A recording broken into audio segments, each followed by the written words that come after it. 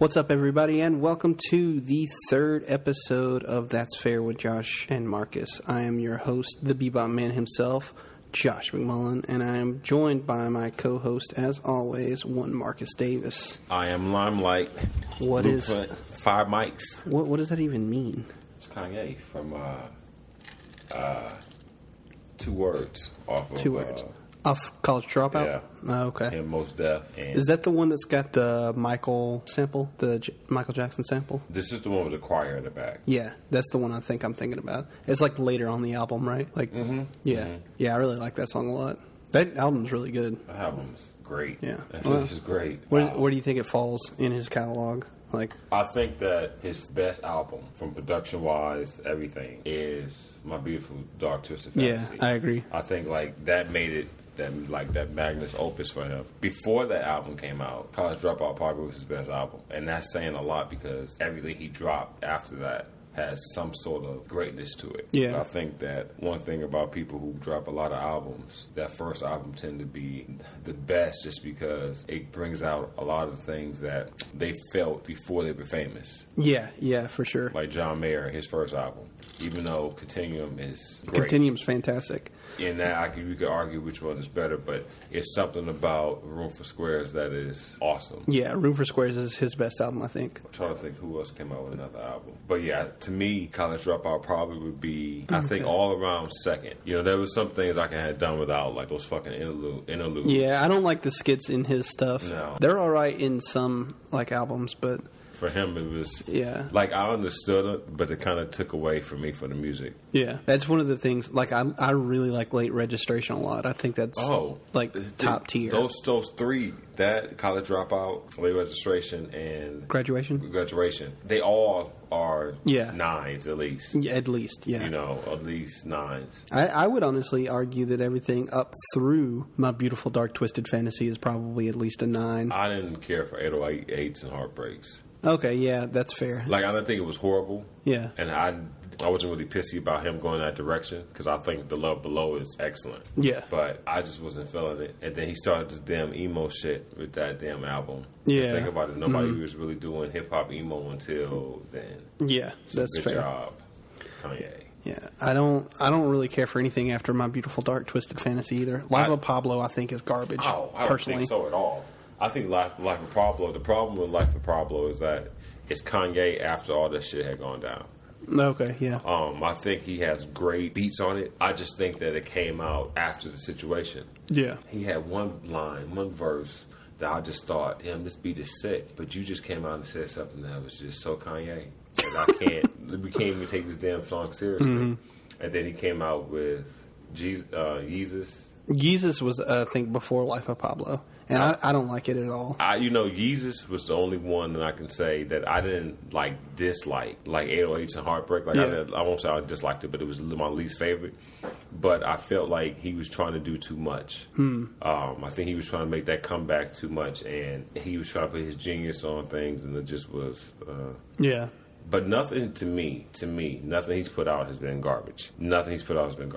Some stuff was either more Box did a damn good thing on him. And they talked about how he changed the way music is viewed as far as how he structured it. Oh, I agree. How they broke it down. I never even thought about it, but it was a good video about that. But yeah, nothing he's put out has been garbage. It's just when you put out greatness initially, everything's going to be compared to that. Mm-hmm. So yeah, well, cool, man. So what you been watching, listening to, whatever? I'll listen to Igor by Tyler the Creator. Oh, okay. That shit is fire. That shit is fire. I didn't even if you never told me who it was, I would never have guessed it was him. Never really? guess it was him. There's some songs that kind of sound like him, but no, it's a different album than what he's put out before. It's not just like a rap album. Yeah. It reminds you of not particularly a Love Below, but it puts you in that atmosphere of music where it's beats, music, some rap, some non-rap. I think it's one of the best albums so far this year. Damn. Honestly, I think Ego is that damn good. And then I've been watching. We started from the beginning of Party Down. Party Down's so funny. That shit is so funny. We're on season 2 now. So, and it was funny because I had watched a few of the episodes of season 1 not in chronological order. Yeah. And so I was like, oh, this is funny.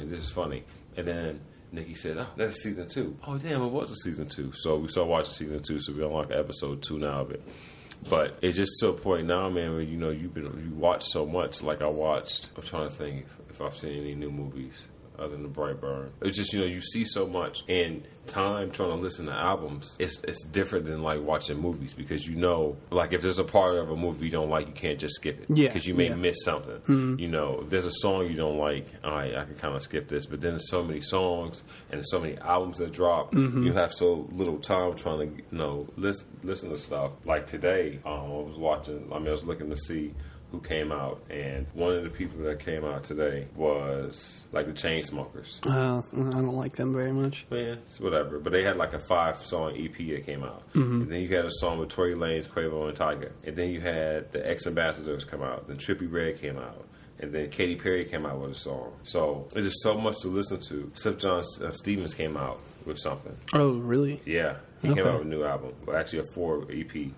Song EP. So, you know, Moneybagg Yo, I listened to that earlier. You know, you have a lot of, Freddie Gibbs and Madlib. So once you start going through, especially since we listen to all genres of music in general, you know, I'll say, oh, let me listen to this. And then I'll see, oh, let me listen to that. Mark Ronson has a song with Camila Cabello. So music is a lot different, because I think I appreciate music more than I appreciate movies, just because you could put so much in 3 minutes and 4 minutes that can tell a story that you will watch for 2 hours. And sometimes, you know me, I'll listen to an album over and over again, you know, a song over and over again if I like it a lot. But it's just so much to go through. And, you know, just like the stuff that you were telling me about, man, like we talked about when we left, when, you know, we finished the podcast last week, man, you hit me on so many groups that I would never have thought about. Oh, yeah. I would never have to think about Kings of Leon. Yeah. So, you know, they were in the Disturbia. Disturbia soundtrack. Never guessed that. And then listen to the album. Oh, I need to listen more of this group.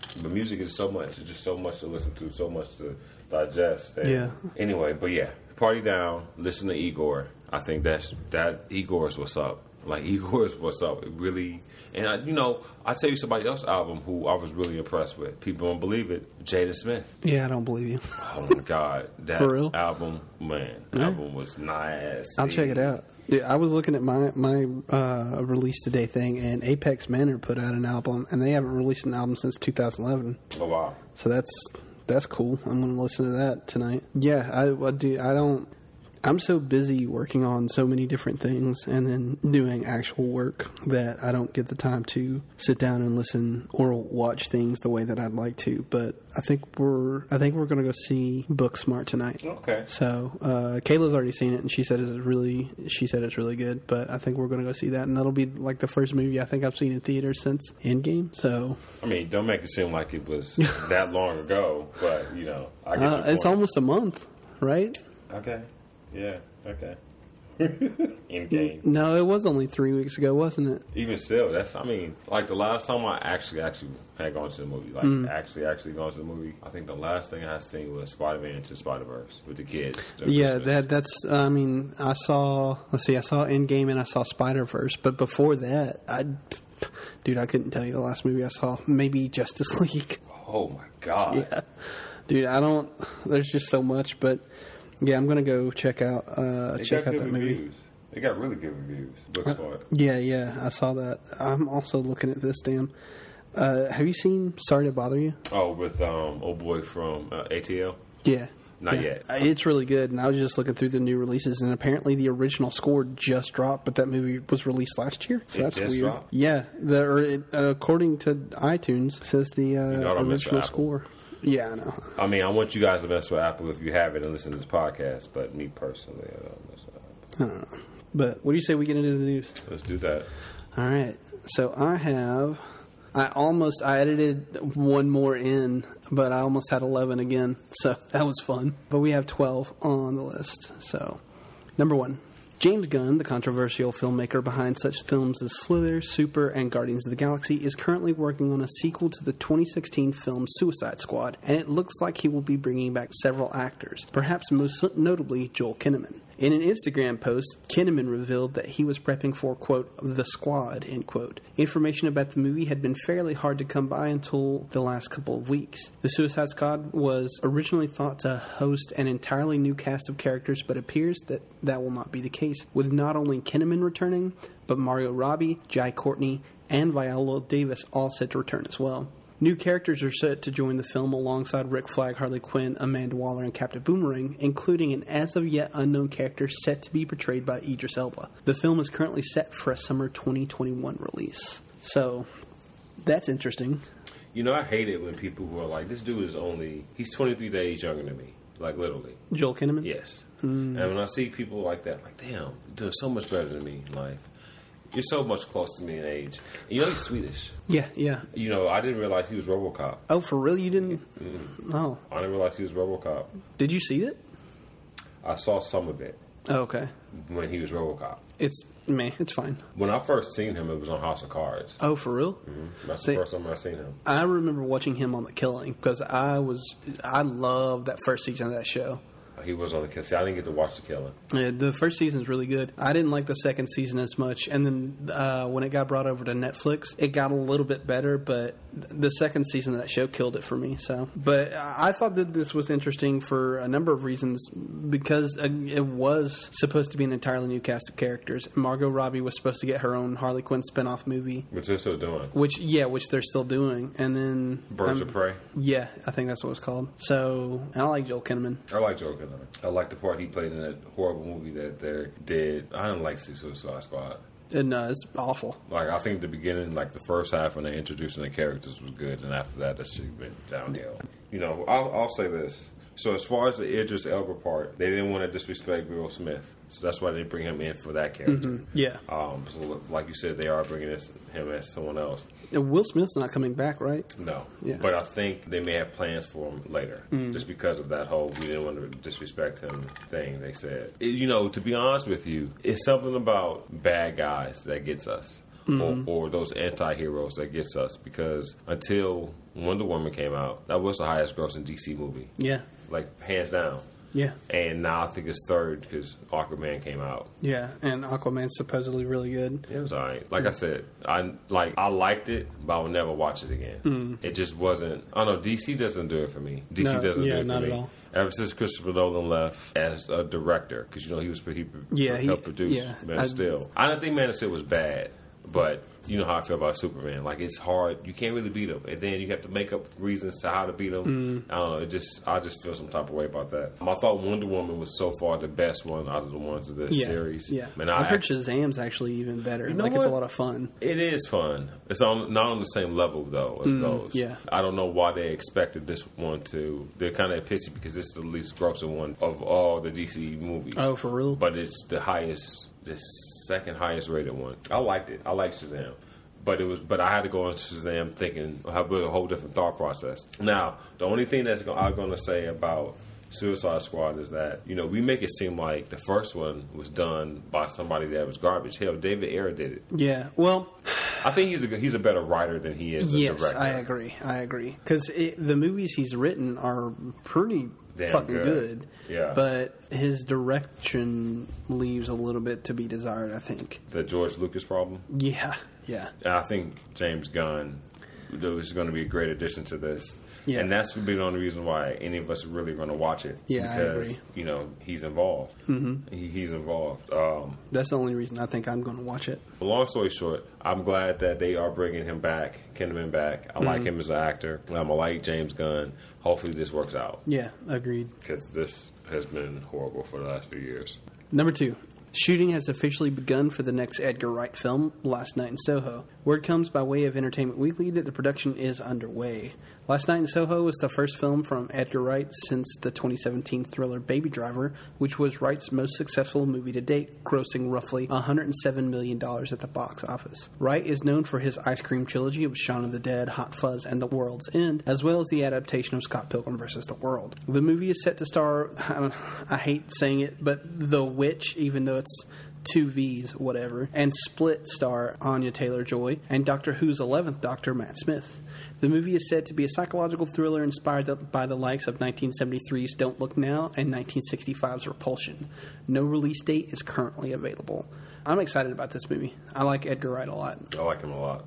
I really like the idea that he's going to do a full-on horror movie because most of his movies are really comedies at their heart, with the exception of Baby Driver, obviously. But even that was kind of a comedy, like a drama comedy. Yeah, agreed. So, but yeah, I'm super excited about this, and I really like the girl, Anya Taylor-Joy. She was really fantastic in The Witch. She's blah to me. Like, I don't... Oh, really? I mean, I don't dislike her. I don't know, whatever. No, she was in Split, and she was in something else, but I don't remember. The next one. Glass. Glass. Yeah. But Glass, The Witch. She's supposed to be in the New Mutants. Mm-hmm.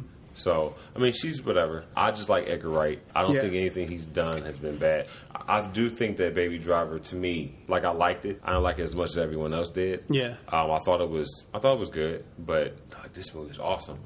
Oh, I think it's cool. I really like Jamie Foxx in it. Mm-hmm. I really liked the acting. Yeah. Kevin Spacey, Fox, Ham. I just didn't get. I guess I had gone into it thinking that this was going to be one of the best movies of the year, like everybody was telling me. Yeah. And I thought it was good. I mean, it's a solid 8. Like, it was good. But I wish he had done Ant-Man. I wish he had done Ant-Man. I do too. But have you ever seen Don't Look Now? Yeah, that's with Donald Sutherland and I forget the actress's name. Julie Christie. Yeah.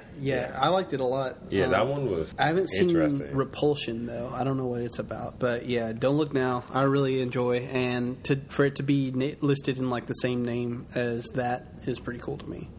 Number 3. In other horror-related news, Paramount Pictures and Universal Pictures have set release dates for 2 of their big productions. Paramount's sequel to the 2018 thriller A Quiet Place is now set for a May 15th, 2020 release, and Universal's reboot of The Invisible Man is set to release March 13th of 2020. A Quiet Place 2 is set to bring back the principal cast of the first film, while also bringing in 28 Days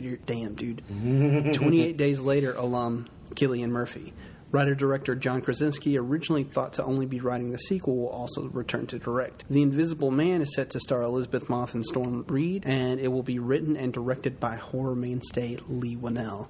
So that's pretty cool. I like A Quiet Place a lot. It was like top 2 or 3 favorite movies of mine from last year. The only problem is I don't want to see a sequel to it, like, at all. I'm excited about The Invisible Man, though. I love Leigh Whannell. Like, all of his movies. Saw, well, he didn't really direct Saw 1, but he wrote it. And then I think he wrote the first 3 Saws, and then he and James Wan did Insidious together. They did The Conjuring together. And then he wrote and directed Insidious 3 and Upgrade. And Upgrade's fucking awesome, dude. I really like that movie. I've seen most of Upgrade. Upgrade was pretty good. I like him. I've liked him since Saw. I think that A Quiet Place was good. Once again, I felt like I like this movie, but I don't like it like everybody else likes it. Yeah. Like, okay. I like it. Like, I gave it an 8. I think it's good, but I guess I was going into it thinking that this was going to be just much better than. I won't say much better than it was, but being more, I don't know what I was thinking. I just thought, whatever I thought, I didn't see. I didn't see a whole lot of the hype going into it. I saw a lot of that stuff after I saw it, but the only real thing that I remember seeing about that trailer that had me excited, or that movie, was the original trailer. I had seen it, and then I hadn't seen anything else. I was like, fuck yeah, I want to see this. Yeah, I felt the same way about the trailer. I said, I really want to see this. It's kind of like Get Out. Mm-hmm. When I saw the trailer, I said, oh, damn, I want to see this. And when I had seen it, I think what bugs me is that when people overhype people or things. I agree. Like, they really overhyped, to me, Emily Blunt. Like, they said that this was like an Oscar-nominated performance. Oh, yeah, in Quiet Place. Yeah. I thought you were, in my head, I thought you were talking about The Exorcism of Emily Rose, and I was like, that movie's fucking awesome. What's wrong with you? But, yeah. And I thought she did good. Yeah, she's fine. But, I don't know. I'm glad the movie had done well, because I really liked them. As a couple, I really liked them. But I do want to see where they're going to go, especially since we know what happened towards the end of the first one. Yeah. The Invisible Man, this is what I'm going to say about that. So some of the movies that Leigh does are, they're better than other horror movies. Yeah, but that's not saying much. But it means that at least you know they can do it. Yeah. So that's more of what that means to me. And The Invisible Man is not an original concept, so you really can't fuck this up. Yeah. You can fuck it up, but you shouldn't mess it up for the simple fact that you already know what the story is. Yeah. So if you change it up a little bit, so be it.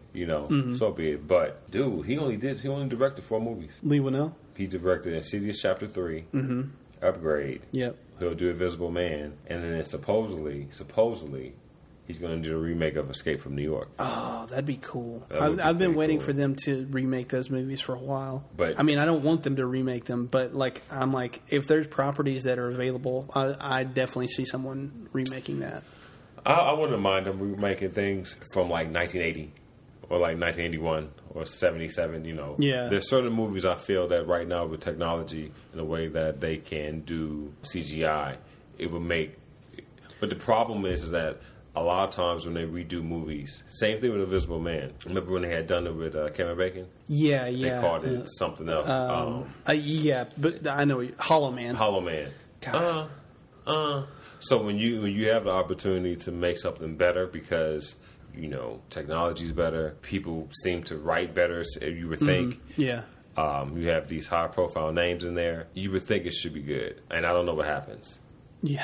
So with The Invisible Man, I really have a lot of hope. We did a little rundown of the movies he actually wrote. Like you said, Saw 2, Saw 3, Dead Silence. I like Dead Silence. I like Dead Silence I don't too. care what anybody says. I like Dead Silence. Insidious, Chapter 2, The Mule. Don't remember The Mule. Is that's the movie where the guy gets stuck in like the airport and he's trafficking cocaine in his ass, right? Yes. Yeah. Hugo Weaving. I did not know he wrote that. That's awesome. He wrote that. That movie's funny as hell. So the next one he wrote, this is literally the next movie that came out, was Cooties. And I just saw that. Oh, yeah, dude. I love Cooties. I just seen that the other week. Cooties is funny as hell. It's pretty decent. See, it's Chapter 3, like you said, Upgrade, The Last Key. So a lot of it, it's the horror genre, which we really think that he knows how to do well. Yeah, we'll see, I guess. Yeah, we'll see. But I really do want to see what's going to happen in the next Quiet Place because it did so well. Mm-hmm.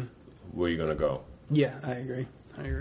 So number 4, Pixar's new original film Onward has shown its first look. In a sneak peek, Dan Scanlon, the film's writer and director, gave the press stills for the upcoming film. The stills showcased a somewhat suburban living situation and mystical fantasy creatures, including a pet dragon. The film stars Julia Louis-Dreyfus, Chris Pratt, and Tom Holland, and looks to be a new, unique film in Pixar's extensive catalog.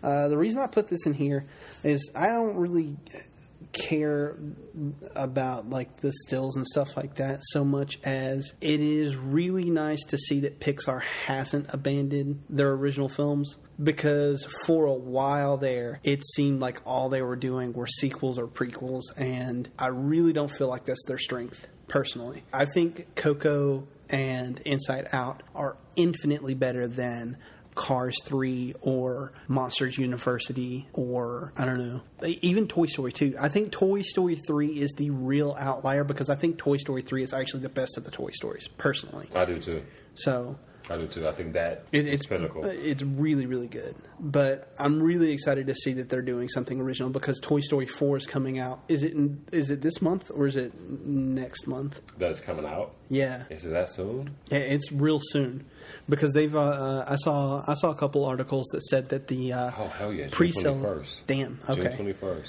The pre-sale tickets for it are the highest that Pixar's ever seen, beating out even The Incredibles 2, which is kind of crazy. It's not to me. As far as this conversation, so Incredibles 2 came out way after Toy Story 3 because that came out fucking 9 years ago. Yeah. Can you believe that? It's fucking nuts. So if Toy Story 3 came out a year before Incredibles 2, how much would that margin have been? Toy Story Incredibles is a good story. Oh yeah, for everyone. Toy Story started this. Yeah, that's fair. And Toy Story has been with us for 25 years. Yeah, it was like 94 or 95. Right? With that being said, this one's going to do great because a lot of people felt like the last one was at the end and they had a lot of us tearing up. Mm-hmm. And now we may have another one and Keanu Reeves is in it. So, that's just going to add on to it. So as far as Pixar goes, I feel that I don't really feel they do a lot of sequels like that. I feel that they sequelize what they have.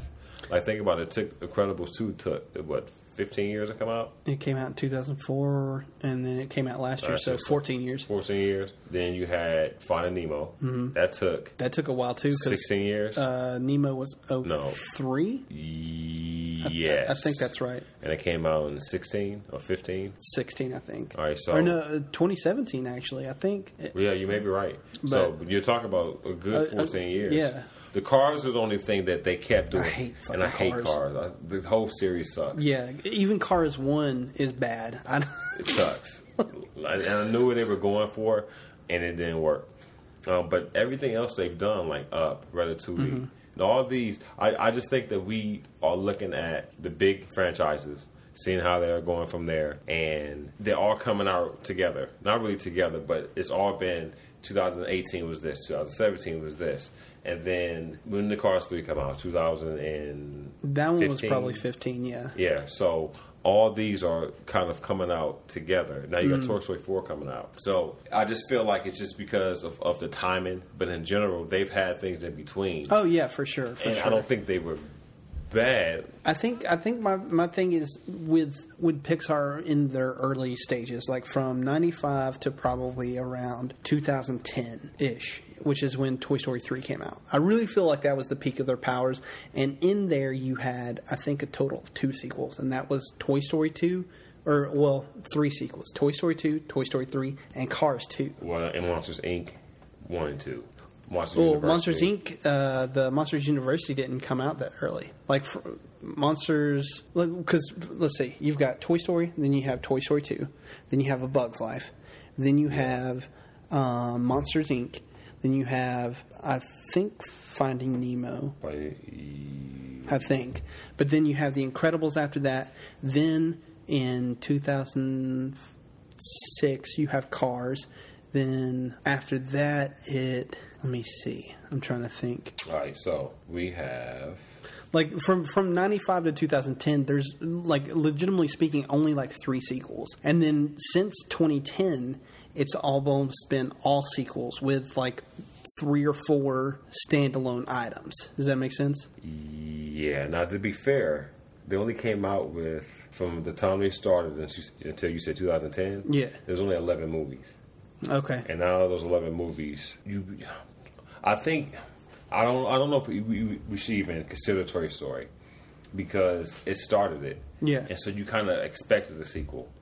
Yeah, okay. I mean, that's fair. But even if you do keep it in, the only sequels you had within that time frame were the Toy Story movies. That was it. Even Cars 2 wasn't... Cars 2 came out in 2011. Oh, wow. Monsters University came out in 2013. Finding Dory 2016. Cars 3 2017. Incredibles 2 2018. So... yeah. And then since 2010, they've had, let's see, The Good Dinosaur, Inside Out, and then... Brave. Oh, yeah, I forgot about Brave. Coco. Yeah, Coco's good. Coco's really good. Coco was good. Coco was good. I like the twist. Yeah. I didn't expect that. At all. But, yeah, to me, I feel like they've kind of become almost a sequel factory, and I really like the fact that they... So, not to cut you off, but put it like this. So from the 10th movie, movie was Up. After Up, they had 1, 2, 3, 4, 5, 6. 6 of the next 10 movies were sequels. Yeah. Yeah, so you are correct. That does make a lot of sense. That seems like they're doing sequels. And then the 7th of the 11th one would be a sequel because that would be Toy Story 4. Yeah. And then you have Onward coming out. So more than half of your movies are sequels. Yeah. And these are movies that have came out. I don't mean that that's necessarily a bad thing either, because, I mean, Toy Story 2 and Toy Story 3 are really fucking excellent. Incredibles 2 is fine. I don't like it nearly as much as I like the first one, but whatever.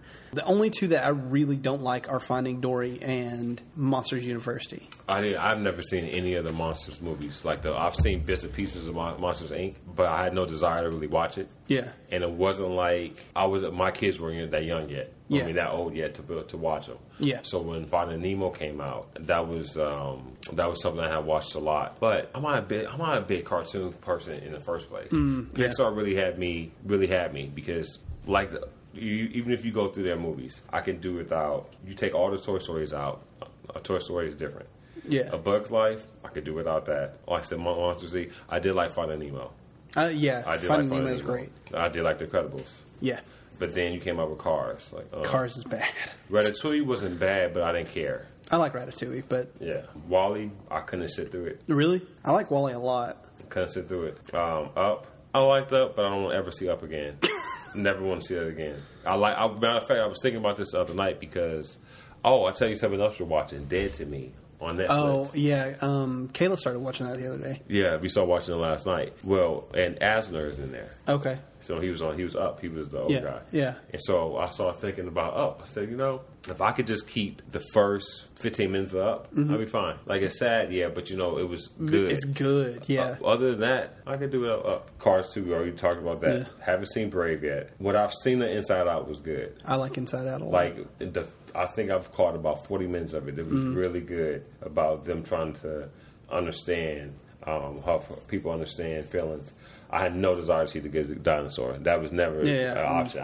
Matter of fact, if you had given me a trillion chances to name this as a Pixar movie, I would never have got it. I was excited because I like Pixar and I like dinosaurs. And then I was like, this movie's fucking bad.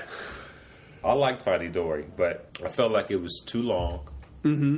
And because it was too long, they had to put fillers in that made the movie seem blah. But I didn't dislike it. Like I didn't dislike it. I did like Coco. I really did like Coco. And I haven't seen all of The Incredibles 2. I've seen like 20 minutes to here. Yeah. I know what happened, of course. But yeah. It's fine. I have some problems with it, like a lot of problems with it, but it's fine. I have some, like a lot. But, yeah. But to get on this movie, though, because another person that's in the movie is Octavia Spencer. Oh, I didn't know that. There's only 4 people that they actually confirmed that. Mm-hmm. I like the cast. I like all of those people. I like the cast, but I wonder if this is going to resonate with anyone. Yeah, I agree. I don't think that this may not be a good one. I think the cast is good. The story may be good, but I don't know if it will resonate. I agree. It almost reminds me of like a reverse... Or it almost reminds me of Finding Dory because that's almost a reverse Finding Nemo. She goes looking for her parents or whatever. And that's, from what I understand, from what I read of the plot synopsis, that's basically what it is, where Tom Holland and Chris Pratt play brothers and they go out looking for their father. Cute. Yeah. Cute. But see if magic is still out. Yeah. Okay. My kids are old enough. Like, I only have one who really watches cartoons, and I'm kind of taking her out of that. Yeah. Like, hey, let's watch Pulp Fiction. I know you're 6, but still, you're gonna have to eventually, see this in life. She's gonna walk around being like, "Oh shit, I shot Marvin in the face." Motherfucker, no. Right. Or she's quoting the Guns of the Navarone speech where he's like, I gotta pick up motherfuckers' bits of skulls out of my seat. Oh, Lord. Number 5. The HBO show Silicon Valley has some news that may be saddening to some. The comedy is ending its run after 6 seasons on the premium cable network with a final set of 7 episodes set to bow later this year. The Bay Area spoof, which launched in 2014 from executive producers Mike Judge and Alec Berg, will join Game of Thrones and Veep as long-running HBO series airing their final seasons in 2019. For what it's worth, Judge and Berg have long talked about a 6-season plan for the show. They said in an article back in 2017 to The Hollywood Reporter that, quote, 6 seasons seems to be the standard for something like this, which seems fine to me. I'd be happy with that, end quote. Even with Silicon Valley coming to its natural end, the pair will remain in business with HBO. Judge, the creator of Beavis and Butthead, has the animated series Tales from the Tour Bus at Cinemax, while former Seinfeld writer Berg is the co-showrunner of HBO's comedy Barry. So, you watch Silicon Valley? Yeah. I when it first came out, I watched it. We lost HBO, I had to start watching it. And then they changed the day. That's what happened. They changed the day that it came on. And so that threw me off because I couldn't really watch it that day. We didn't have DVR at the time. So I had to catch up on a couple seasons. I like Silicon Valley a lot. I think with old boy having his little issue, kind of threw it off that year. The dude, Deadpool. Oh, yeah. Because he left after, I think it was the end of season 4. And this is about to be season 6, right? Yep. Yes. And this is the last season. So that was like a year and a half ago. Yeah. And so when that happened, I think this season was about to come on. Mm-hmm. So I think it threw it off a little bit as far as, with people giving it, any sort of play, but it was still a damn good show. Yeah. It was a good show. I think the first 4 seasons are really, really spectacular. I didn't care for the last season as much. It was still funny, but there were a lot of things in it that I'm like, this just isn't the same show that I watched for 4 seasons and really enjoyed. Yeah, T.J. Miller. T.J. Miller, yeah, that's his name. But I still liked it. Like, it was definitely something that I liked. Mm-hmm. And HBO rarely puts out anything that's bad. Oh, yeah, if anything. agreed. Yeah. Just because it doesn't last doesn't mean it's bad. Yeah. It just didn't catch on. Yeah. Because I like Barry. You've seen Barry? I haven't seen anything of Barry yet. Barry's fucking funny. I've heard it's really, really good. Barry's funny. Bill Hader does a damn good job. But, Veep is off. That was off. They were basically... what you call it when they're right after each other? I don't know. As far as the shows, like they would come on. Yeah. I'm trying to think of the word for it. I can't think of the word, but I think it's just fitting for them both to go off, because, it's people who are used to Sunday nights. That's your Sunday night, Yeah, Game of Thrones, Veep, and Silicon Valley. Yeah. And then last week tonight. So, yeah. Yeah, it's a shame. But, the thing about this is where we had a conversation before, too, about, like, The Office. Mm-hmm. So, I really like the British Office. I really like the first couple of seasons of the American Office. Mm-hmm. But I'm not a love story kind of guy unless I'm watching a love story. Yeah. That's why I like Seinfeld. Yeah. Because there was no love story. The sex, it was no, I feel for you. And if it is, you get clown. So, The Office was how far are you going to go? You don't want that to be a situation with this because, especially with what type of show it is, mm-hmm. what they're talking about, how far are you really going to go? How many more seasons are you really going to have? Yeah. So sometimes things just needs to be, just done, come out with something different. Either if you want to do a spinoff, do a spinoff. Yeah. And we talked about that last week about how sometimes that doesn't work out well. Mm-hmm. Just coming up with better ideas, new ideas is better. But one thing about it is that when you have a show like this, where you feel, damn, it could do like 10 seasons. Yeah. And a good, solid 10 seasons. Hell, if Friends got to do 10 seasons, why can't this do 10 seasons? Yeah. But, if they need to go, they need to go. I know Judge probably has a lot of other things going on, like you said, about the Tales of the Two of Us, and Berg is, doing things. But I enjoyed the show. Yeah. I enjoyed the show. I agree. Number 6. In the wake of Disney's acquisition of Fox, FX is reshuffling its executive ranks. Eric Schreier will take on the newly created position of president of FX Entertainment. In the role, he'll report directly to the chairman, John Landgraf, and will oversee all original entertainment under the FX brand. With the move, Nick Grad, who previously held the same title as Schreier, will now report to him as FX Entertainment's president of original programming. In addition, Gina Balian has also been named president of original programming for FX Entertainment alongside Grad. Together, they will be responsible for scripted projects. In their own way, Schreier, Grad, and Balian have each played key roles in the development and continued success of FX's highest-profile series, from The Americans to Atlanta to American Crime Story. The restructuring is designed to help better facilitate the higher output expected of the now Disney-owned studio and network group, as it's likely to free up Landgraf to continue building out the FX empire, which soon will play an increasingly valuable role within Hulu as well. So I put this in here because fucking Disney owns everything, but also their acquisition of Fox has been... I don't like it. Personally, I don't like it.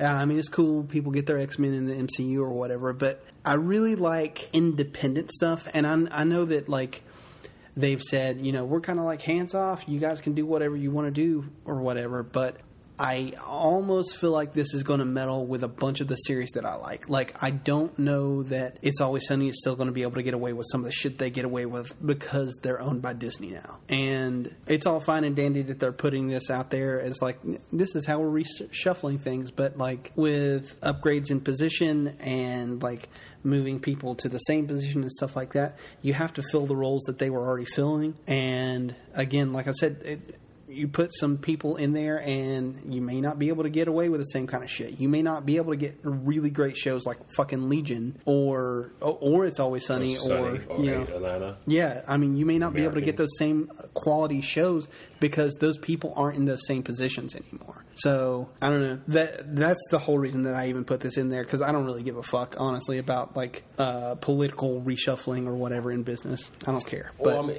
I care because when it comes down to it, it's going to screw us because we, like you said, we'll miss out on some good entertainment because of politics. Mm-hmm. And that's what it comes down to. We shouldn't do this because blah, blah, blah. Well, obviously, it's been working out since people have been watching it.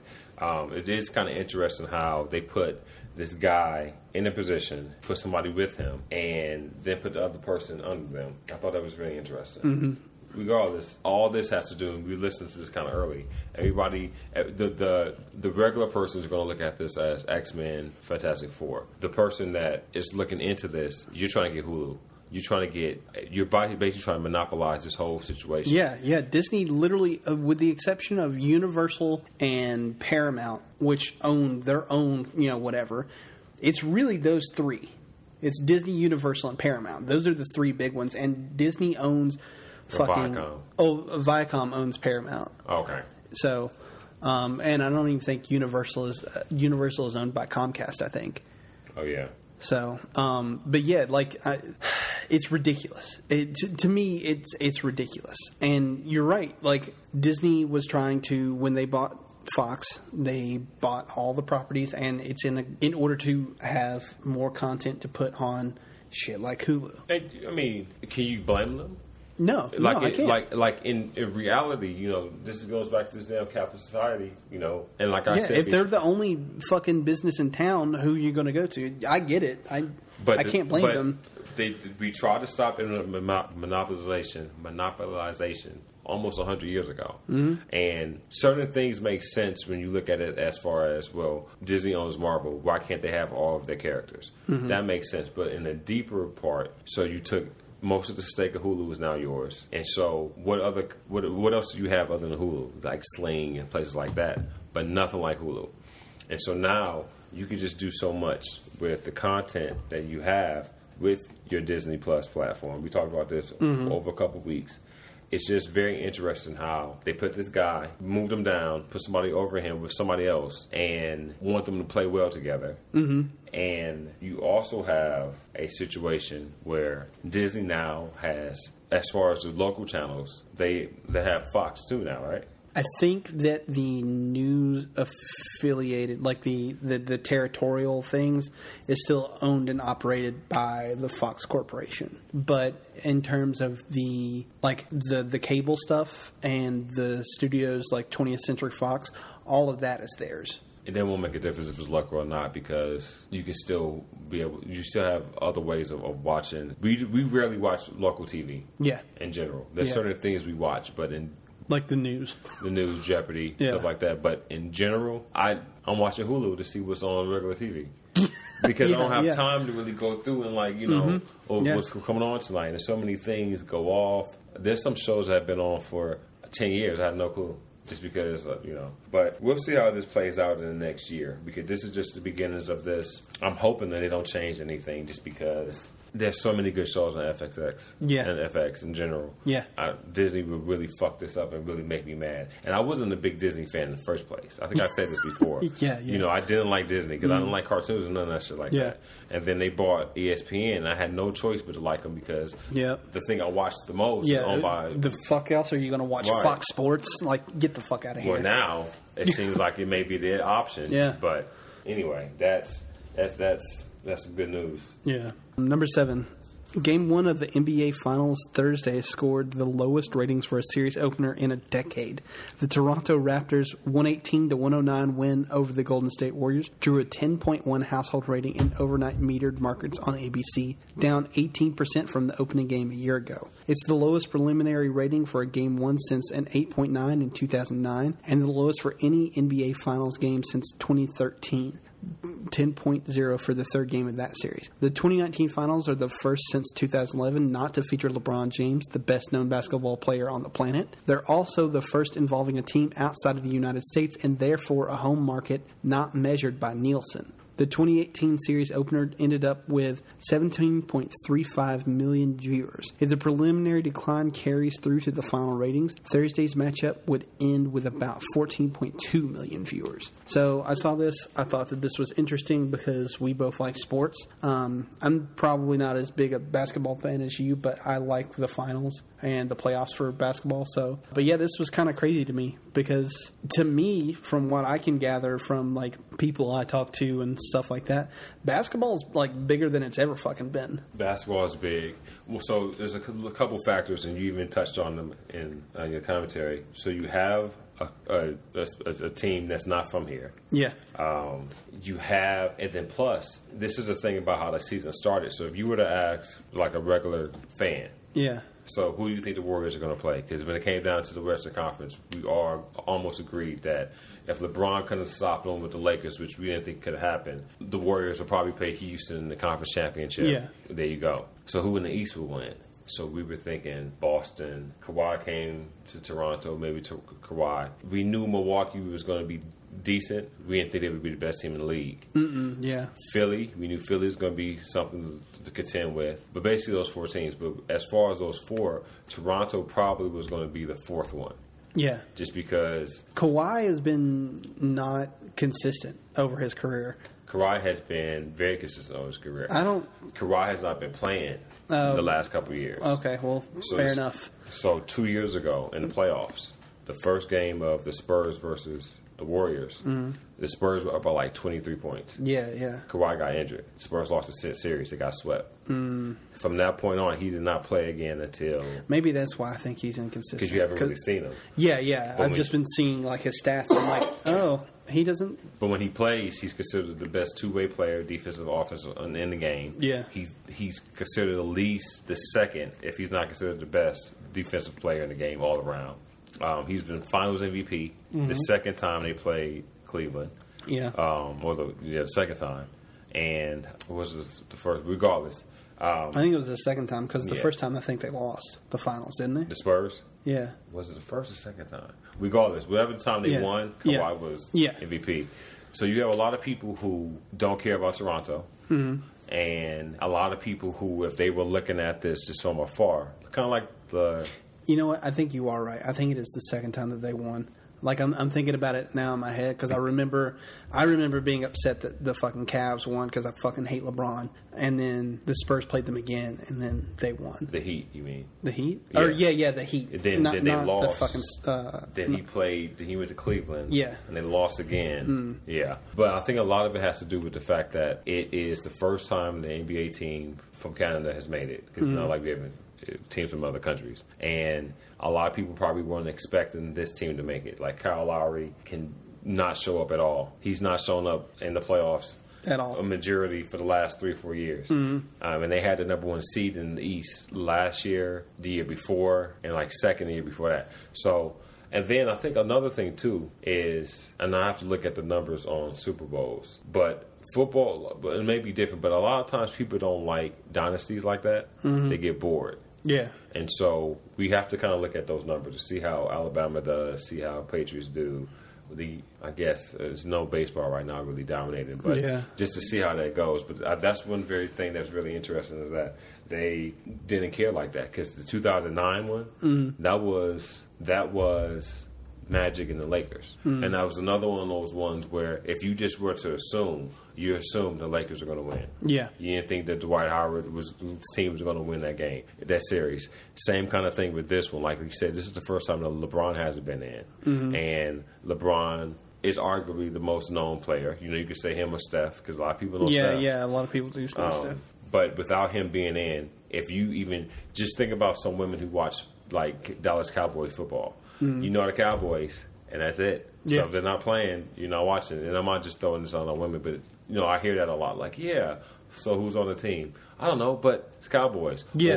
Or there's Dak, or there's Ezekiel, but that's it. Well, LeBron, if they don't see LeBron, that's all you really know. Yeah. Them and the Warriors, and you know the Warriors, so you assume they're going to win. What else was going on yesterday, though? I can't think of anything, personally.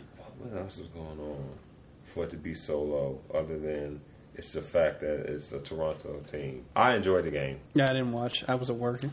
Yeah, I enjoyed the game. I can't wait for Sunday for the next game. I can't wait for this series because this probably would be the best series that we've seen probably since the Cavs beat the Warriors.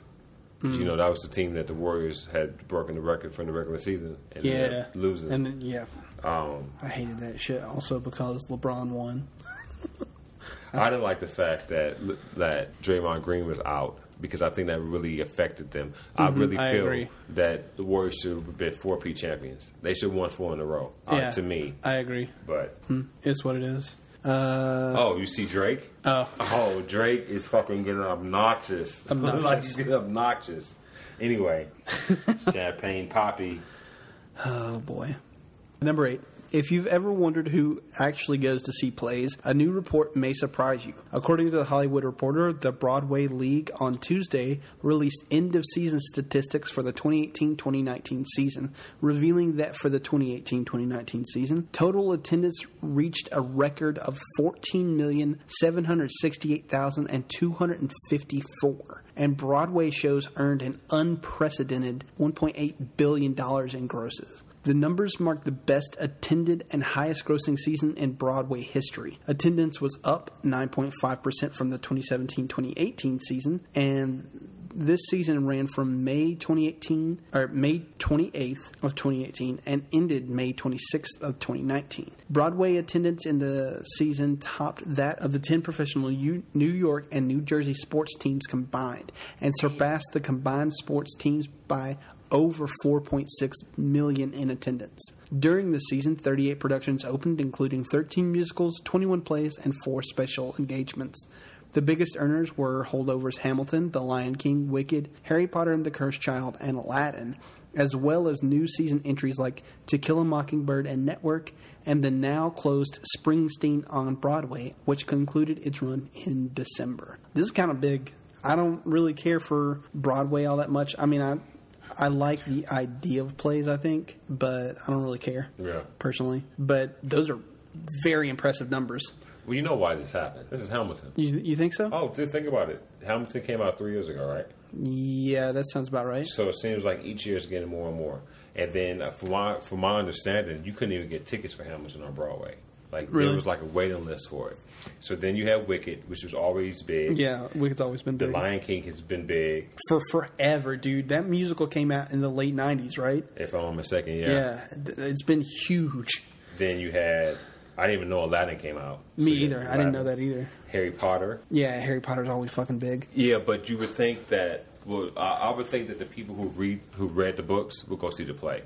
Yeah. That, to me, is the same sort of demographic for people. Like us, who really don't read that much, what do? We watch TV. Yeah. I mean, let's be fair. But what's really more fascinating is the fact that it's New York. Yeah. It's New York. Yeah. And you sold more than every team. You have more attendance than every team. That's in crazy. The whole fucking state of New Jersey and New York. Yeah. You have the Yankees. Let's see. There's the Yankees. There's the Mets. The Jets. The Mets. The Giants. The Knicks. The Knicks. The Nets. The Nets. Who were the Islanders? The Islanders. The Rangers. And the Rangers. Yeah. We're missing somebody. Oh, are they considering the Red Bulls? I would assume so. Yeah. And who's the other one? Yeah. Who is the other one? Football, basketball. Oh. If they said the whole state, right? Yeah. Buffalo. The Bills. Oh, yeah. The Bills, yeah. Regardless, that's still goddamn crazy. That's crazy. Oh, yeah. The New Jersey Devils. Oh, yeah. There we go. That's crazy. They made $1.8 billion. That's crazy. That's crazy. And that's actually really good because that's such an art. Mm-hmm. Oh, yeah, for sure. Such an art because you have to remember those lines for hours and hours. And yes, you get to do it over and over again. But for you to have to remember that's amazing. And that puts a whole different spin on who's a good actor and who's not. Oh, yeah, for sure. I agree. But yeah, I really think that Hamilton propelled this. I think Wicked and everything else, which has already been out, still had not got it to this point. And I think with Hamilton, it brought a lot of different people who didn't think they probably would watch plays. I agree. To watch plays. And then once they realized that they like that, well, we might as well not just stop here. You might as well see this since we're already here. Yeah. And that's a really good way to segue to other plays and other things. And then you have a different... I definitely had a different appreciation for a musical watching the play. Yeah. Than watching, like, the movie. Yeah, I agree. I think it's a little bit more bearable for me. So, but yeah, kudos. Yeah, good for them. Number 9. Game of Thrones star Kit Harington has checked into a wellness retreat to deal with personal issues after the blockbuster series came to an end. In a statement, I think it was to CNN, a representative for the actor said, quote, Kit has decided to utilize this break in his schedule as an opportunity to spend some time at a wellness retreat to work on some personal issues, end quote. Harington, who played Jon Snow throughout the show's 8-year run, and also he has spoken openly in the past about his struggles dealing with fame and the emotional adjustment he was forced to make after the conclusion of the hit series. The show's final season was met with some mixed reviews, but drew huge ratings for HBO, with its last episode drawing 19.3 million viewers, setting a record for the series. So for the station, I think. Oh, for HBO? I think it was the highest rated show ever on HBO. Damn, that's crazy. I think. Okay. But even still, what do you think? One thing that I think gets lost a little bit with a lot of people is that they forget that actors are humans too. And I don't think that this is necessarily all a part of just him having emotional fallout from the show. I think there are other things because if I remember correctly, the statement said that he had checked in for personal issues, but someone had reported that there was alcohol stuff that was involved. And also, he was in that documentary that came out last Sunday that kind of followed the making of the last season of Game of Thrones. He was saying in that, he was like, when when it was my last day on set or whatever, like I had like a panic attack filming my last scene because I didn't know what the fuck I was going to do after the show ended. And that's a very real feeling that all of us at one point feel in some way or another, like whether it be with like, a relationship ending or, you lose your job or whatever it may be. That is something that we definitely all go through. And I don't like people being like, oh, he's just a baby. He's not doing Game of Thrones anymore. Blah, blah, blah, blah. And what did he do last year? What happened last summer? What happened? He got married. Oh, yeah. He did get married. So you just get married. Your show is about to go off. Yeah, I mean, so I think I don't know about, like personally about like wellness retreat or anything like that. I'm not fucking rich enough to afford that kind of shit. But I think people deal with stuff in different ways, and if he can't deal with it, maybe he needs to do that. And I don't think that's necessarily a big issue. But it was kind of a crazy story. I mean, I like Kit. I like him too. And it's one of those characters, one of those people that you like because of the character. He may be a fucking asshole in real life, but you kind of grew with this character, and you grew with him. I even seen Pompeii just because he was in it, and that was garbage. But that's just garbage. Like you said, they're human. Yeah. And we put everybody on a pedestal because we can see them. And that's what I don't like either. And we become fucking hypocrites because no matter how famous you are, nothing says that. Nothing really is set in stone that says because you're famous that, you should be scrutinized and people should know about your business. The people say, well, you shouldn't have done that. Well, that's not fair. Yeah. That's not fair to say. Yeah. Because you weren't, like, you're doing it because you like the profession. Yeah, yeah. You like to act. If you I bet you, if you told him, hey, you go on Broadway, we could pay you the same amount, he would probably say, yeah, versus having to be seen and think about all the fucking problems people have about the show and about how they didn't like it. Lena, that's another thing that we didn't even take into account. Yeah, like people, like Lena Headey said that there's people who come up to her like she's fucking Cersei. Like talking to her like she's the character. Yeah. You're goddamn crazy. And that goes back to... and Joffrey, he quit acting, like completely. Completely because of that, yeah. So you have a situation like that, or situations like that happen, that shit really gets to you. Yeah. And like I said, we forget that they're human. They just happen to be more prolific idiot than we are.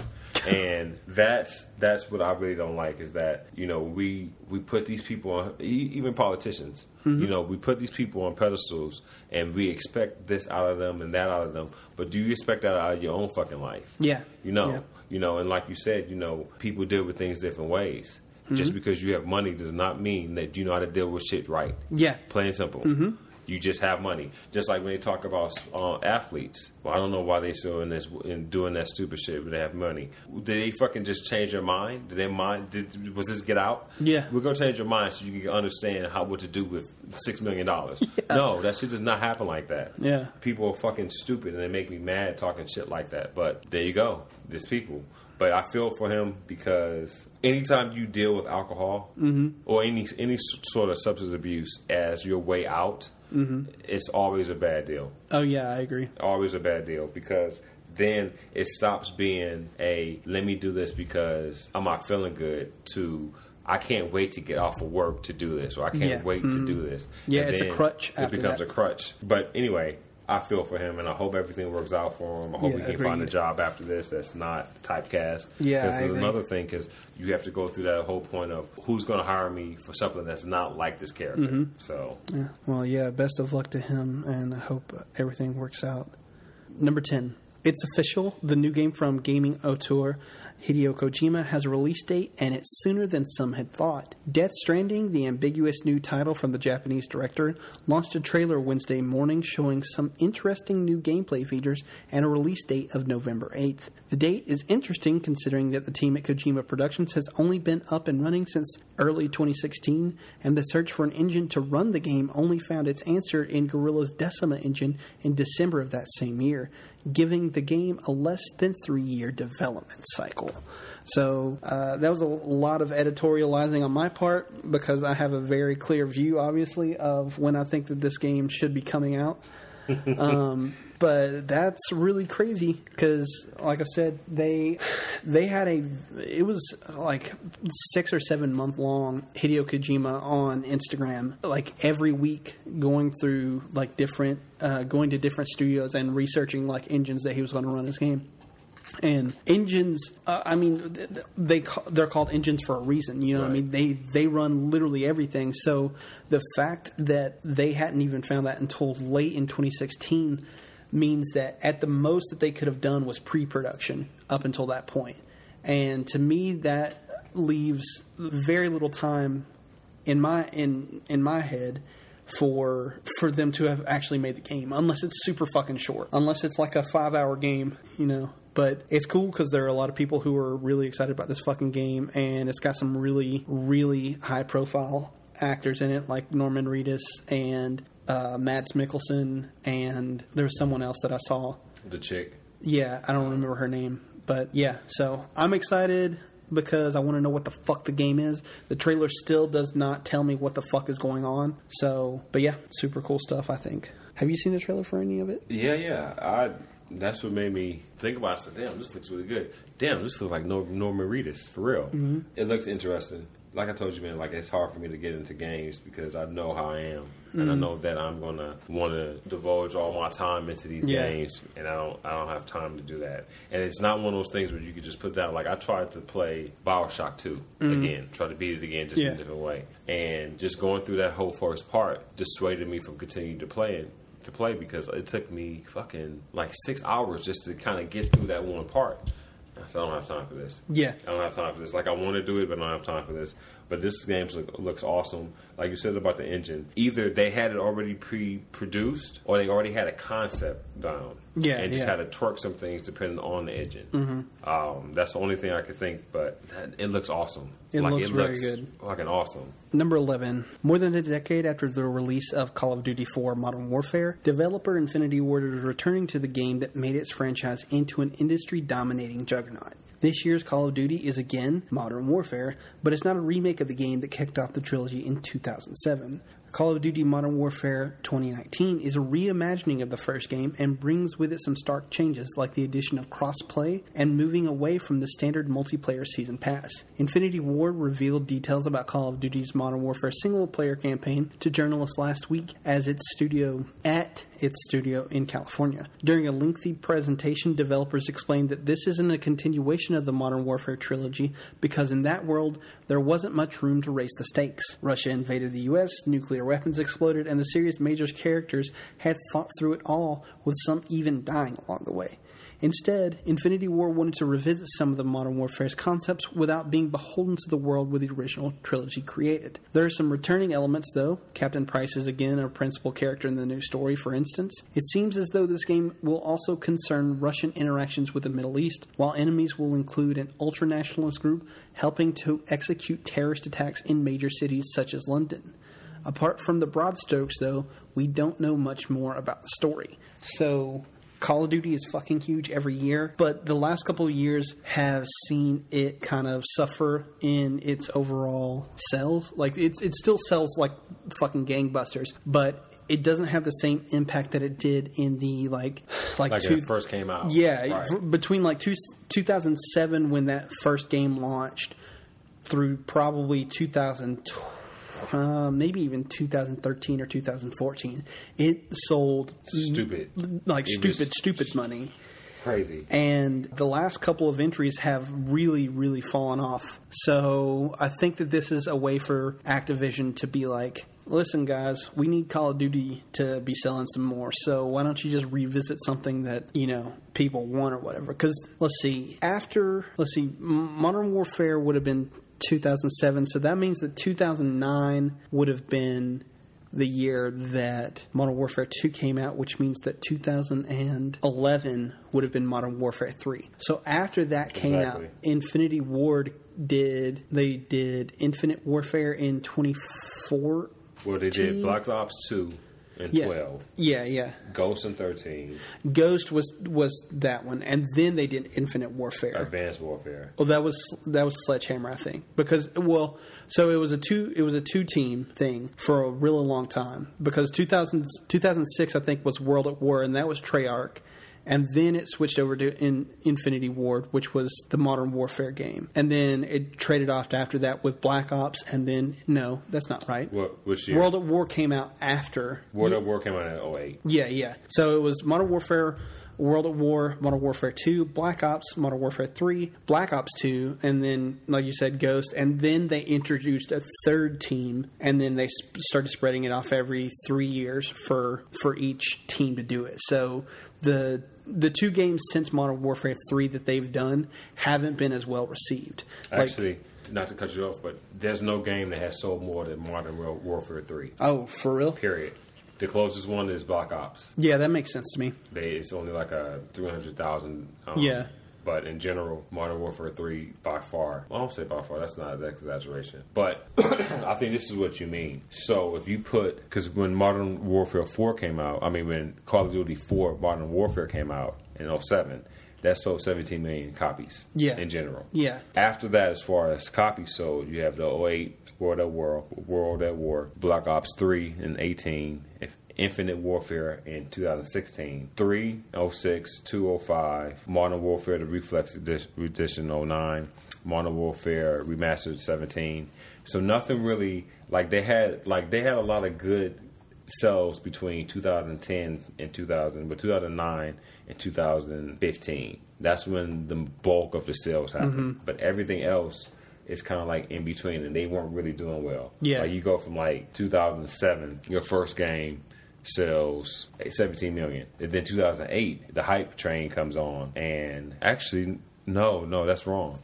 What I said was right, but the hype train didn't go on because World at War was the next game they came out with. Yeah. That only sold 15 million. Yeah. But then 2009, that's when it started coming up. Yeah, Modern Warfare 2 was fucking crazy. I remember million.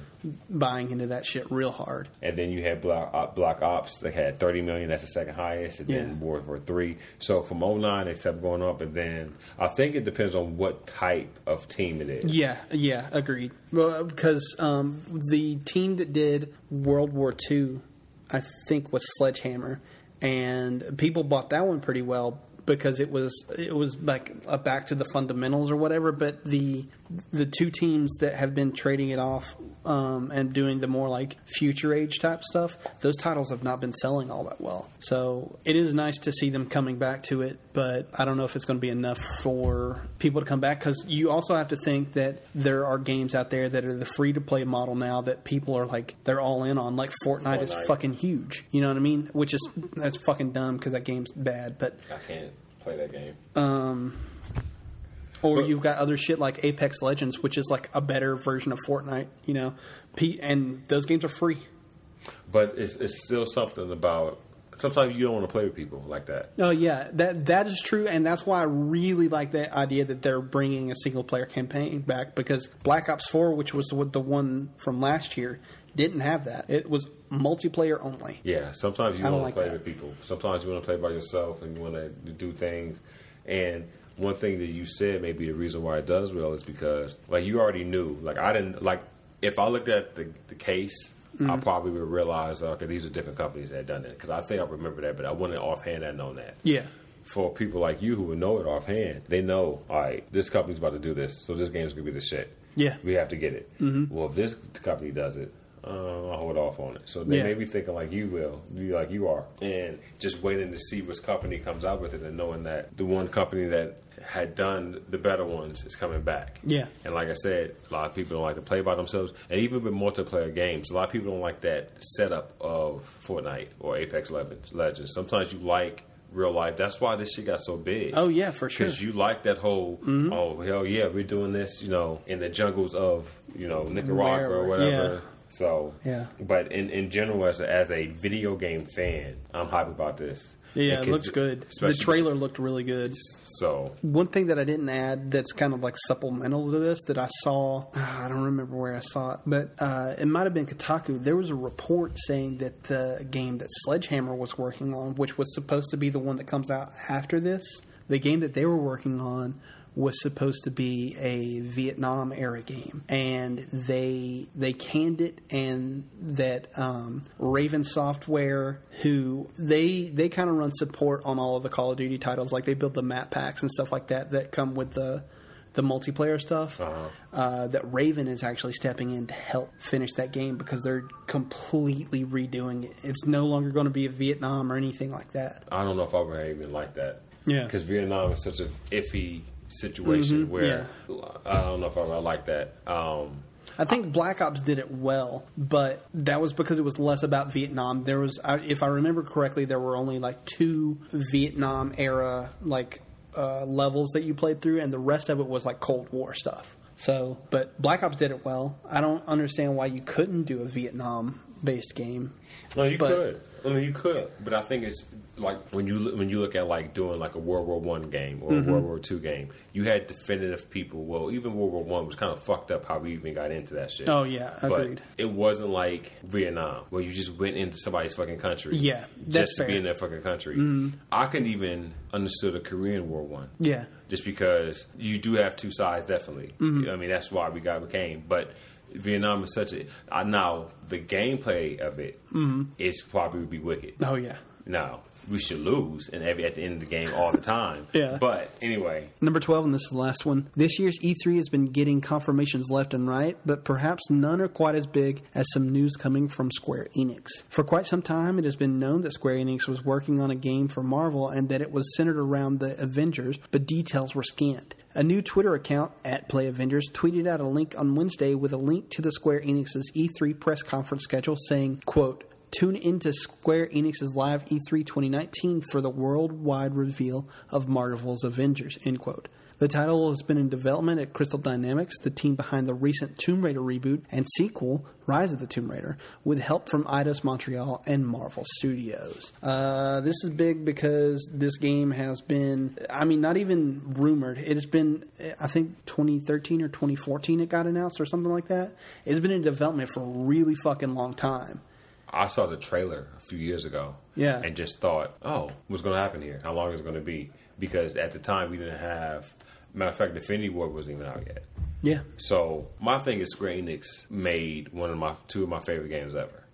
They can mess this up. Yeah. Or they can make this be epic. Yeah, I agree. The team that's working on it, I think, is a little strange because Crystal Dynamics, from what I understand, they've only worked on Tomb Raider games up to this point. Like, they started with Tomb Raider Underworld, I want to say. That sounds about right. And that was way back in like 2008 or 2009. And they worked on Tomb Raider all the way up through, it was 2015, I think, when Rise of the Tomb Raider came out. So it was like 6 years of nothing but Tomb Raider games that they had worked on. So it's... Well... it's not who else would Square Enix use because they bought them. Yeah. So I can't think of another studio that Square Enix owns personally that would be able to make an Avengers game, but it seems weird to me that because this team's pedigree is in those action adventure platformers, whereas I don't know that necessarily an Avengers game is an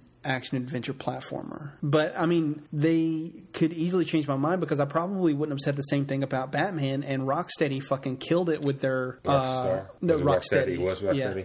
The Arkham games. Yeah, those games are really fucking good, and I would have never thought, well, this is what you need to do with Batman. So, have you ever played Deus Ex? Deus Ex, yeah. Deus Ex. How'd you like that? They're fine. I like those games fine. They're not particularly my cup of tea, but I really like the RPG mechanics behind them. Or I admire the RPG mechanics behind them. Because to be honest with you, with the exception of Tomb Raider, that's the only thing that Montreal has done. So I have hope it's for Square Enix. Yeah. I mean, plain and simple. Like, I have hope in them. Even the Final Fantasy games that I did not care for playing, visually they were awesome. Mm-hmm. And as a publisher, I can't name a single game that I have personally played that Square Enix published that wasn't at the very least decent. Like, I can't name one. And this company has done a lot of stuff that, like you said, does not seem like something that I would want to play for the Avengers. Yeah. Like, I won't say the games are bad, but they're nothing. When I think of games like this, I think of like Final Fantasy, like or even Spider-Man.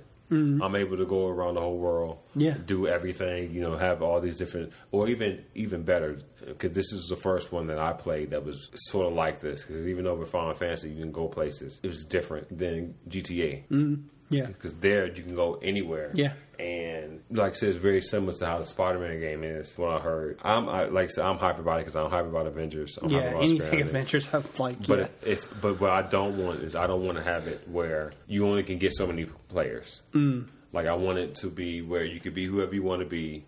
Yeah, like regardless if you have to stay with them the whole game, you get to choose. Yeah, I don't like how GTA was it 5 where you with 3 different people. Had the 3. Yeah, I didn't really care for that. Yeah, I didn't like that mechanic. I like how all 3 of their stories diverge and stuff like that, but I didn't like the mechanic of switching between the 3. Mm-hmm. So we will see. Yeah, we'll see. We will see. And since this game has been announced for like the last 4 years, we'll see how this plays out. I'm definitely hyped for it. For sure. All right, so let's go to the topic of the show. I put this in here because the story caught my eye the other day about Netflix's autoplay feature for the trailers that they have on their movies. Mm-hmm. And there's a twist for The World's End, and that twist they have in the autoplay trailer on Netflix.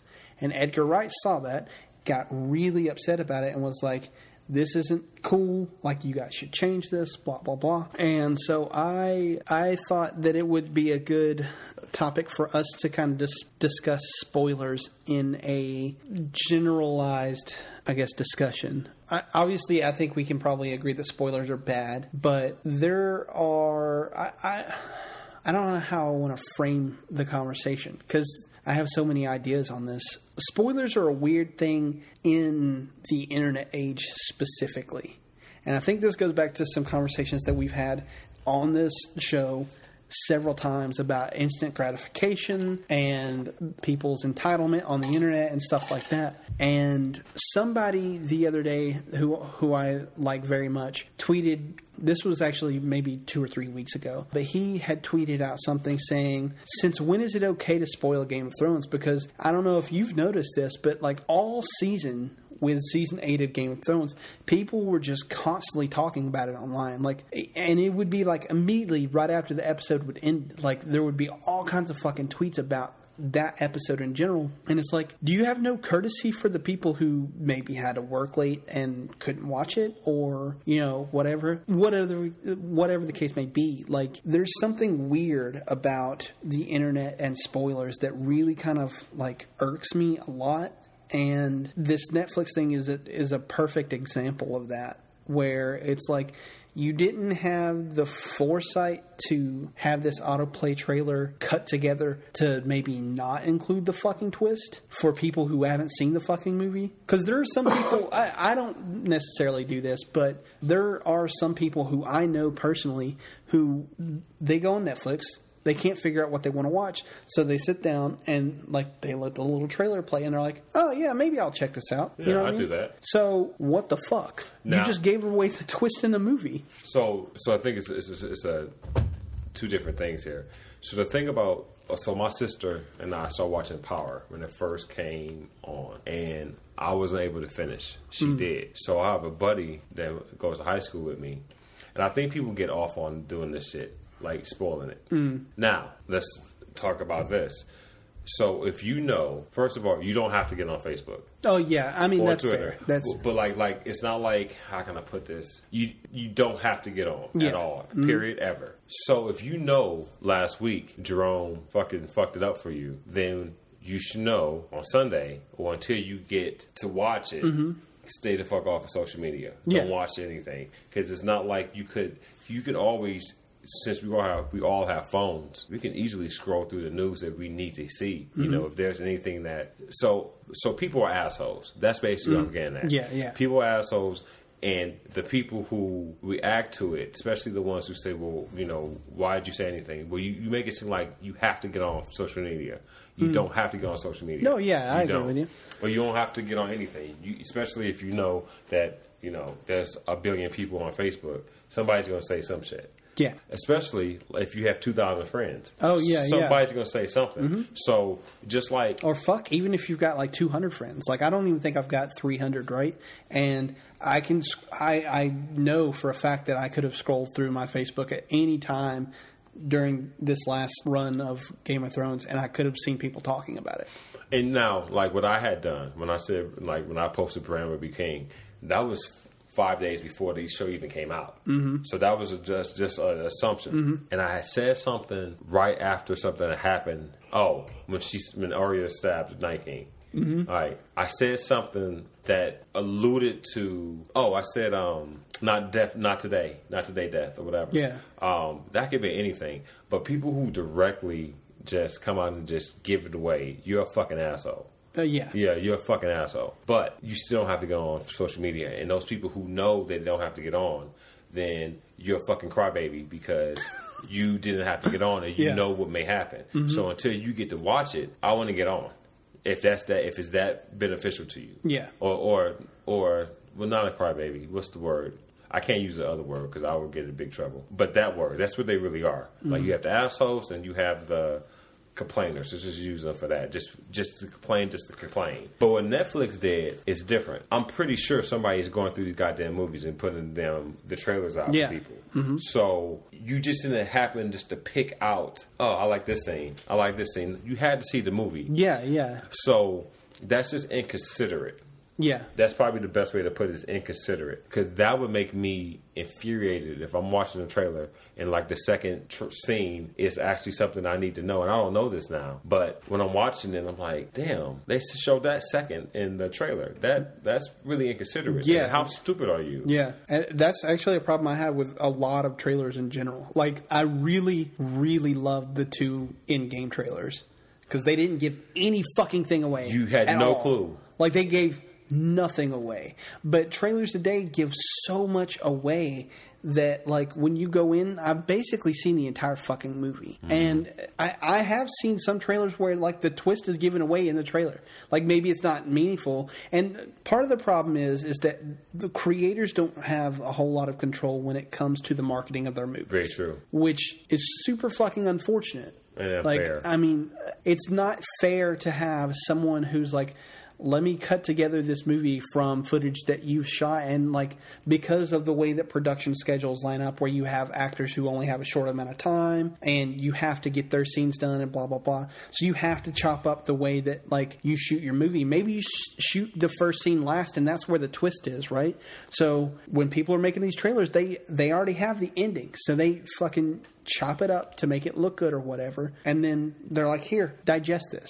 And that's not fair, not only to the artist, but also to us as consumers of the art. Because that's going to make us not want to go back and see and invest any more time into movies. Yeah. One of the things that I realized is that if you put a trailer out, you're doing it because one of two things. You're trying to get people to recognize that this is coming, and then you're trying to get people to come. Yes. Because the more stuff you put in, and I don't know why... And I may be wrong about the thought process that they have, but I don't know why they would think, the people who bring out the trailers, I want to see most of the movie. Because if you show me most of the movie now, I have no desire to see it in the movies. Yeah. Like if I know what's going to happen. Or a lot of scary movies do that. Or a lot of comedies do that. They give you all the funny parts there. And don't get me wrong. There's a lot of movies that aren't what you really think. Not saying they have major twists, but they aren't what you think from the trailers. Yeah.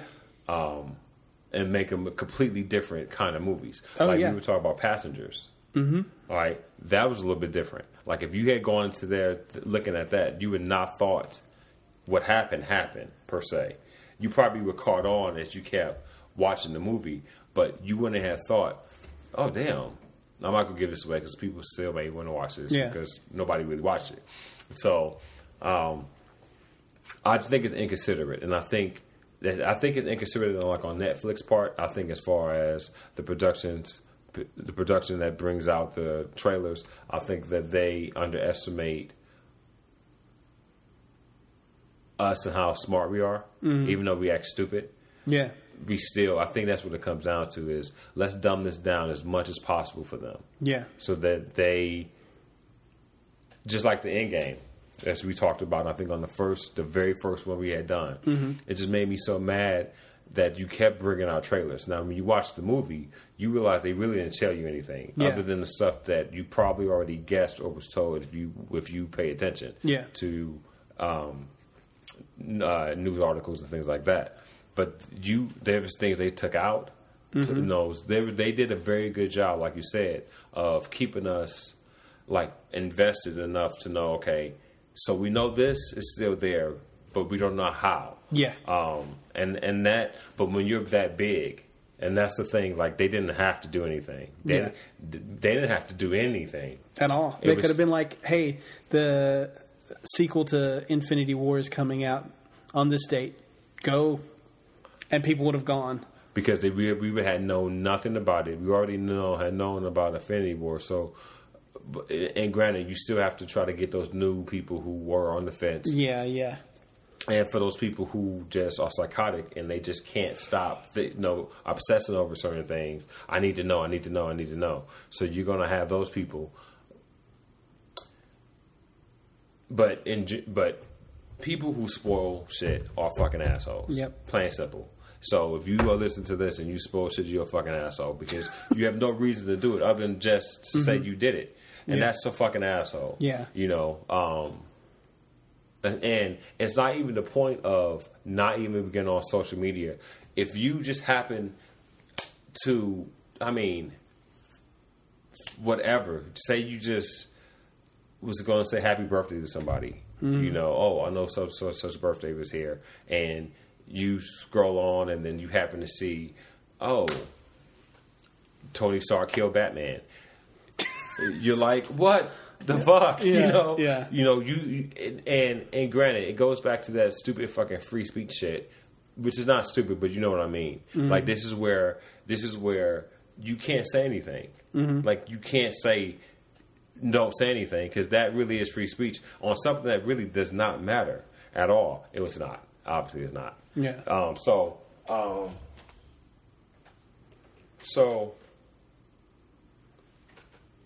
that's the thing that gets me is that we put so much emphasis on things that don't matter. No, don't get me wrong. I like to be entertained, and I don't want to be spoiled on something because that defeats the purpose of me watching it. Yeah.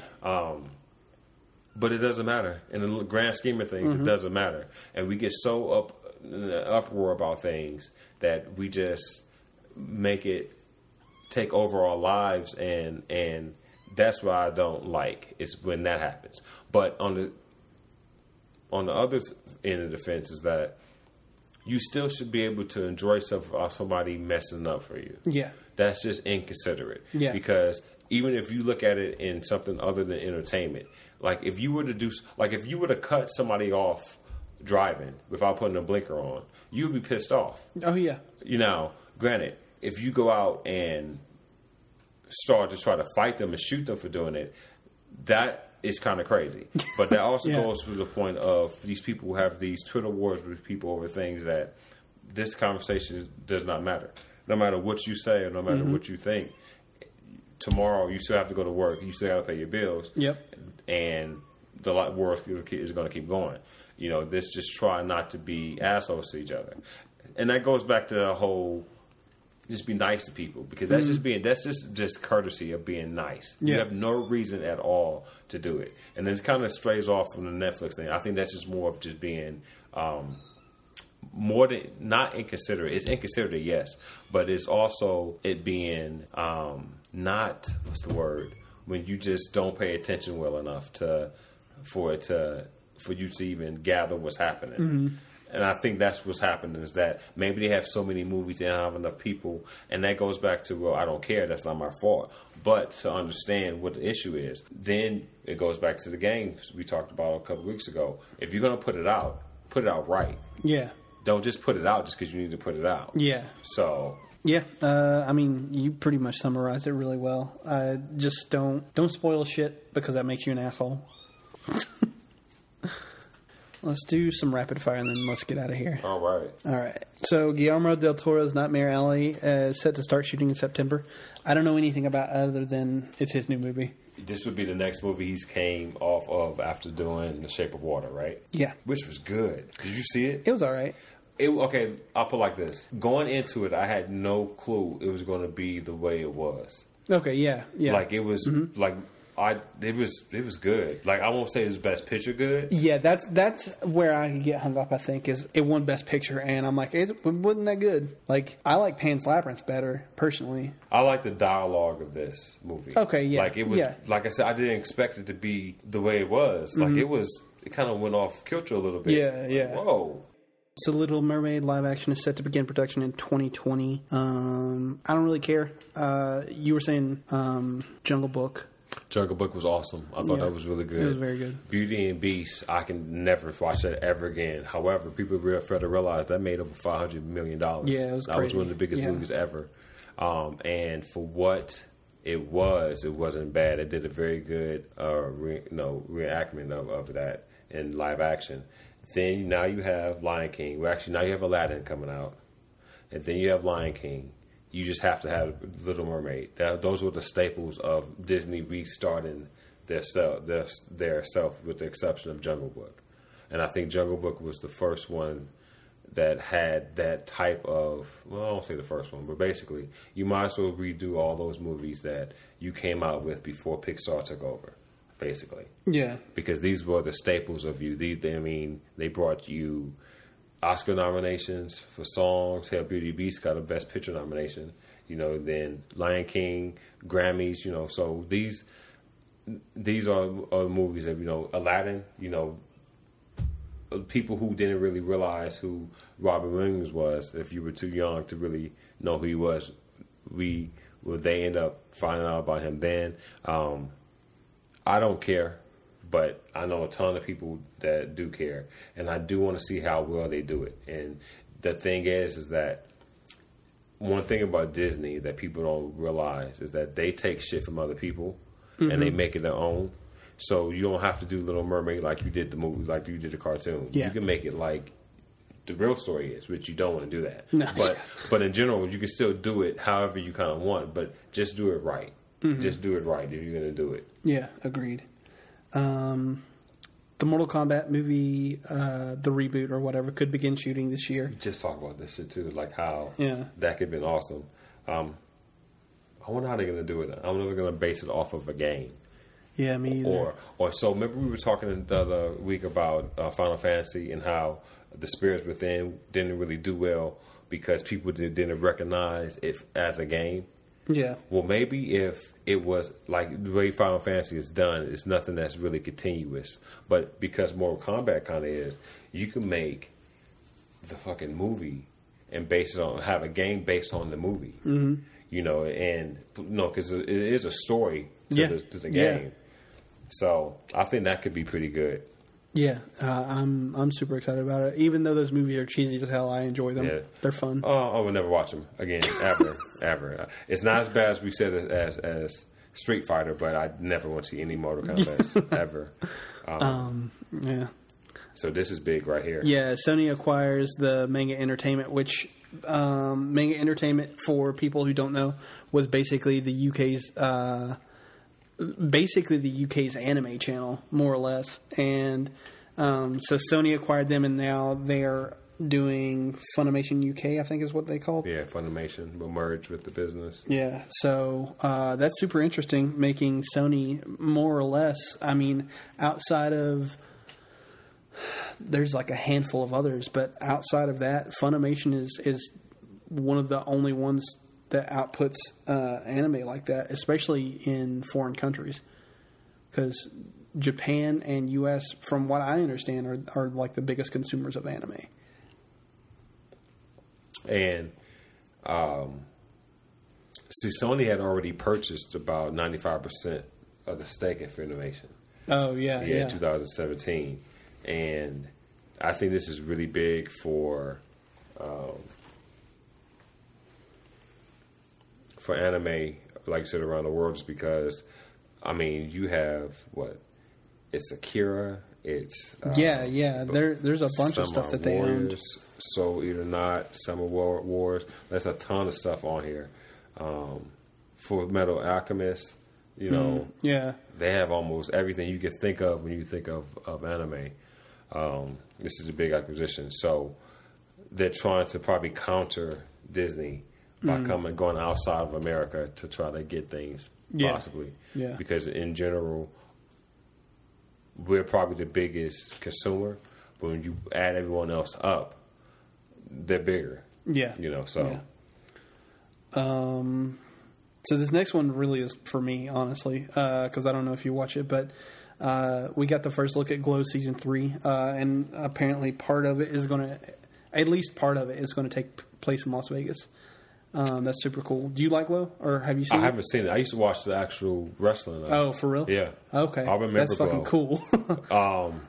And I didn't, like, when the show first came on, of course it's on Netflix. I could watch it anytime. But it's one of those things, like, we like to watch shows together. Like, I like to watch it with her, because if I'm watching it by myself, then I feel that she'll get pissy. Like, oh, you're watching it without me. And so I don't really have a lot of free time without anybody here just to watch it. Yeah. So there's a few shows like that, and that's one of those shows. I don't think she had any interest in it, but I feel like it was going to be a good show. So, yeah, I may jump into that. How many episodes? 10 episodes a season? Yeah, 10 episodes a season. Good. I haven't finished season 2 yet. I am 2 episodes away from having it finished. But it's really, really fucking good. Mark Maron's in it, and yeah, I like Mark Maron a lot. And Alison Brie is really fantastic. Like, I always knew her as Annie from Community, and really couldn't picture her as anything else. But she kind of plays a similar role in Glow. Like, she's still kind of like a goody two shoes, sort of. But I don't know. I mean, I see her in a different light now, and I really fucking like Glow a lot. It's super, super good. So, next one we got is the Candyman reboot that Jordan Peele is going to be at least having his hand in. I don't think he's writing it, directing it, but he's definitely producing it. It's going to have Tony Todd in it, which is super fucking cool. That motherfucker be 65 this year. 65 this year. He's old as hell, but there are certain things that I feel like you shouldn't change. Yeah, like Freddy. Yeah. That's I mean, the thing is with that in particular is Freddy. Jackie Earle Haley's Freddy was good. He was good. It was good. That movie was bad, but he was good. Right. But I didn't want that to happen. Like, if Robert Englund was done playing Freddy, let Freddy be done. Right. You know what I mean? It's not like Jason or Michael Myers where it's a guy in a fucking mask. You can just change whoever the fuck it is. All the time. Anytime you want. Right. Yeah, but because Freddy was Robert Englund, and it was his face, and it was his mannerisms and shit. So changing the actor was, to me, was almost out of question. They did it, and he was great. Like, he was really fucking scary. He's a creepy looking dude in the first place. Yeah. But, you know, another thing to kind of piggyback over what you're saying, I think of one thing that, other than the fact that he didn't have a mask on, you make sequels. Yeah. With the same person. Yeah. Now you're rebooting it. It's different than if it was. I'm trying to think of something that would have been similar that only had like one or maybe even two movies and you try to reboot it. This is something that had like 6 fucking sequels. Yeah. You know, and then you're trying to reboot it. Candyman, I had gone to the movies to see Candyman. So this is like 94. Yeah, that sounds right. And totally disappointed. Oh, really? Totally disappointed with Candyman because I felt that they could have done the story so much better. I feel like Virginia Madsen was just whiny. I feel like that was most of the horror girls in the 90s. But I want to see if Jordan Peele has anything to do with this. I want to see. I'm interested. Yeah, for sure. I'm definitely interested. Do you watch The Twilight Zone? It's because it's a CBS Plus thing, right? Or CBS All Access. Yeah, it's not on CBS. The very first episode they played on YouTube. Oh, okay. And that one was interesting. Okay. Yeah. Twilight Zone is one of those shows where sometimes it's not always about, like, you can't say good or bad. It's, damn, sometimes. Like, oh, this shit is fucking crazy. What's old boy that plays on Silicon Valley? The Indian guy. Is he Indian? Kumail Nanjiani. I think he's Pakistani, yeah. So he's in it, and Tracy Morgan is in it for a little bit. He's a very pivotal part of it. That's interesting. Yeah, it's very interesting how they had it going. It's an hour, too. Oh, yeah? Like a full-on hour? I think after commercials, I think it ended up coming down to like 45 minutes. Oh, okay. Yeah, but on the show, it would have been an hour. Yeah, but I even though I didn't like the Candymans, I'm not the biggest fan either. But he's iconic. He's iconic, and they could done the story very well. Like it could be very creepy. Yeah, I agree. So even though him being 65 right now, I don't know if he can still do it, but I would like to see what's going to happen here. Yeah, agreed. So J.K. Rowling is writing more Harry Potter books, but they're not really Harry Potter books. They're short, like, stories that are supplemental to the world.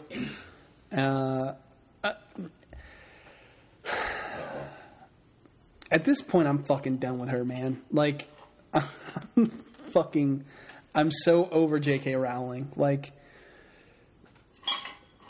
just go away. Honestly, like at this point, I just want her to go away. Shut the fuck up. I don't care anymore. And honestly, at this point, she doesn't even have to fucking do anything else. The books still sell. You know what I mean? The movies play on TV all the time, and I'm sure that she's got some sort of like residual income coming from that stuff. The woman is worth like $1 billion fucking dollars, if not more. If not more. If not more. She needs to just go the fuck away. Like, I don't know if you've seen any of this stuff, but like, she was saying stuff about how, oh God, there was all kinds of stuff. Like, I don't know if you knew this, but like during the lead up to like the Crimes of Grindelwald or whatever, she was like, yeah, I was about to say Gandalf, and I knew that wasn't right.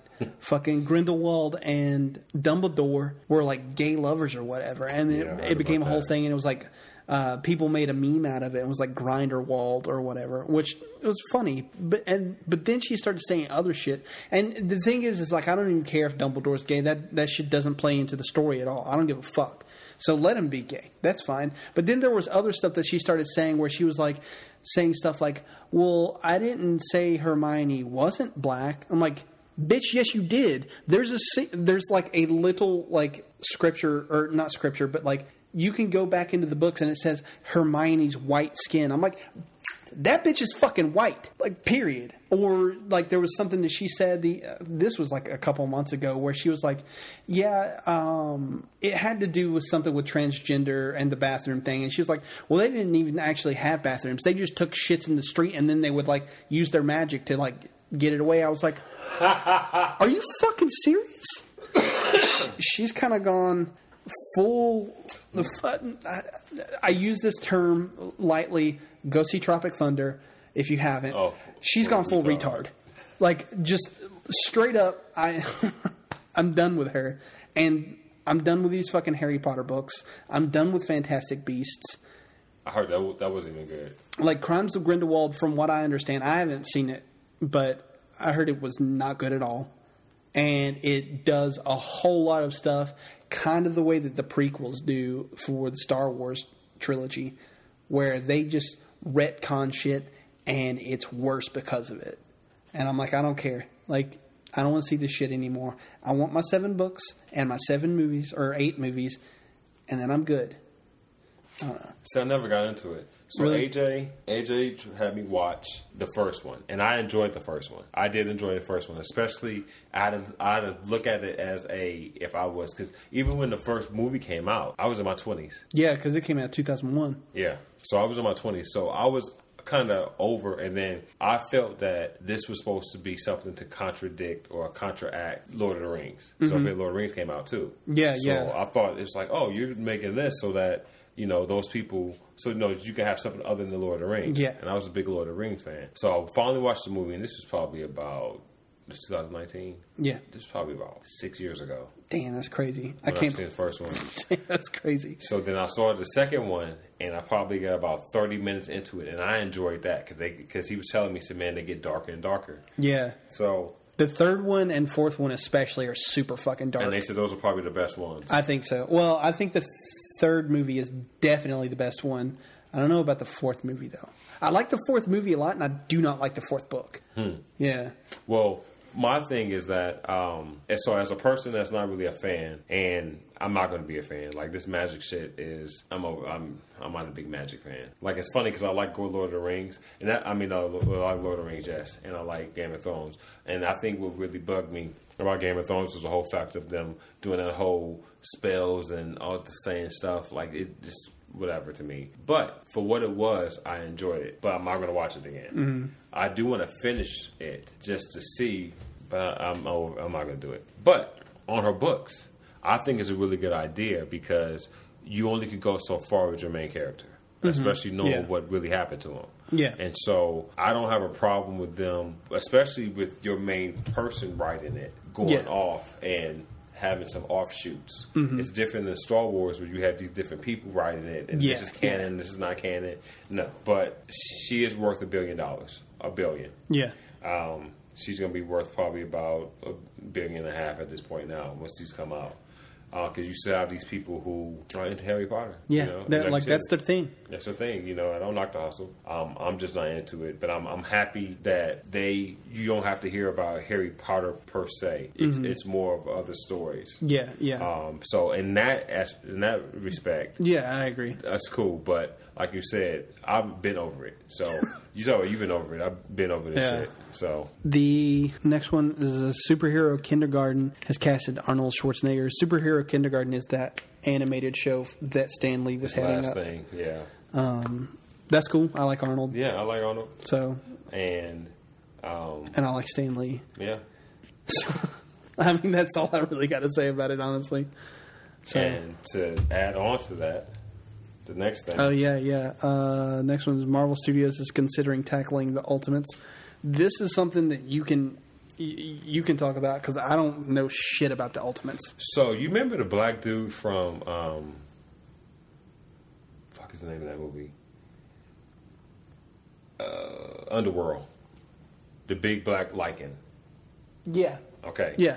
He wrote that. He helped write that. Oh, really? And he wrote some other movies that kind of were garbage. But he made a character called Blue Marvel, this black guy. Okay. And he basically couldn't really be a superhero in the 60s because there was still racism and all this stuff. So he's part of it. Captain Marvel's part of it. The Ultimates that they're using, there's other Ultimates like Ant-Man. But the thing about the Ultimates is that right now in the comics, they are heralds for Galactus. Okay. Oh, shit. Okay. Yeah. So that puts a whole different spin on it because they should be a little bit more powerful than they are. They're already stupid powerful. Yeah. Like, 'cause I play them on the game, that stupid game I played, Marvel Future Fight. They're like powerful, but yeah, anything Marvel and anything that would make it all connect and just have this intergalactic war. That's what I'm hoping. Like in the next 10 years, even 15 years. Hold on, what year is it? In the next 11 years at the most, I want to have this war where it's planets fighting each other. Yeah. Like just all out. Like Star Wars like, but like for real, for real. That's what I want to see. So That'd anyway. Be cool. Yeah. Well, last thing I had was the Halo Reach PC beta will be coming out next week. And that's a pretty big deal because Microsoft just started allowing, the Master Chief Collection on Steam. So now Reach will presumably be going to Steam and allowing people to finally be playing Halo on PC. So that's huge fucking news. That is huge. That is huge. And we were just talking about that the other week about how Microsoft just came out when they came out with Halo, they were trying to bank on that because of how the popularity, and that's the only thing they really had. But you can see people are really anticipating this. Yeah, people fucking love Halo still. Like there's a huge community who still play the Master Chief Collection, even though that game came out in like 2014, I think. And Halo 5 came out the next year. It was 2015, I think. People still fucking play that. Reach, I don't know. Reach was 2010, I think. If it wasn't 2010, it was like 2011. It was somewhere around that time because I got the Halo Reach console to replace my broken-ass red-ringed Xbox. And that's up to 2010. Yeah, so that game came out in 2010. There are still motherfuckers playing it. Like Kayla's little brother, Dylan, he was playing it, I don't know, like 2 or 3 days ago, and he was playing online with other people. So, I mean, people love these fucking games. You know what the highest selling one is? I'd probably say Halo 3. Very good. And then next? After that, maybe Reach. Damn, good. Good. After that, it's a crapshoot to me. I don't know which one it would be. If you had to guess, 2. Actually, 2 is 4th. Oh, okay. 4 is 3rd. Damn, really? Yeah, 4 beat it by like 500,000 copies. Oh, okay. Yeah, but yeah, pretty good. Yeah, good. I knew 3 was fucking big. A lot of people played 3. That was actually, I think, the first one I played multiplayer on. But I'd played them since the beginning on the original Xbox. So, but that's all I got for rapid fire. Do you got anything else that is newsworthy that we could run through real quick? Nothing that I can think of. I think we talked about most of the stuff that I had ran through during the week. What else crazy happened? Oh, you see Arthur got married. Arthur. The cartoon. That's still on? Yeah, I hate Arthur with a passion. And it's not because he's gay. Arthur's gay? He got married to a guy. Oh, I didn't know that. And then Alabama decided not to play the cartoon. Of course. It's fucking Alabama. Yeah. Jesus fucking Christ. It's a goddamn cartoon. Get the fuck over it. Oh my God. Jesus, that's really fucking funny. But I do hate Arthur. Like I don't like Arthur, and I don't like Caillou. Caillou, yeah. Can't stand them. Yeah, fuck Caillou. Oh my God, dude, I used to really like Arthur when I was a kid growing up, but I had no fucking clue that was even still in the air. Because it's PBS, right? Yeah, because you don't watch PBS. That's exactly what it is. But no, I think that was basically it. One thing we have not talked about, and this is kind of rapid fire, make this really fast. Have you been watching Jeopardy? Mm-mm. Damn, you're missing Jeopardy now. James. Oh, I saw that he's the longest running player on the show, right? No. Or the highest grossing or some shit like that? Well. Or not highest grossing, not yet. Not yet. So, he's broken the record for highest games, 3 times in a row. Okay. His name is James Holzhauer. He's a professional gambler for Vegas. He has like $2.6 million in like 29 days. Jesus. Ken Jennings. Mm-hmm. It took him, in 29 days, he had 800-something thousand. Jesus, are you serious? and he was on for 74 days. So, oh my god, this guy is fucking people up by like, and I'm not exaggerating to you. Like the other night, I'm not exaggerating to you. He had like 57,000. The next person had like 6,000. Yeah. And the person under them had like 2,000. I'm exaggerating a little bit numbers, but I'm not exaggerating numbers. Like Jesus. it's literally that much. And so he will bet half his stuff. Yeah. You know, half his money, because they can't catch him, even if they double what they had. So he is just killing them. That's crazy.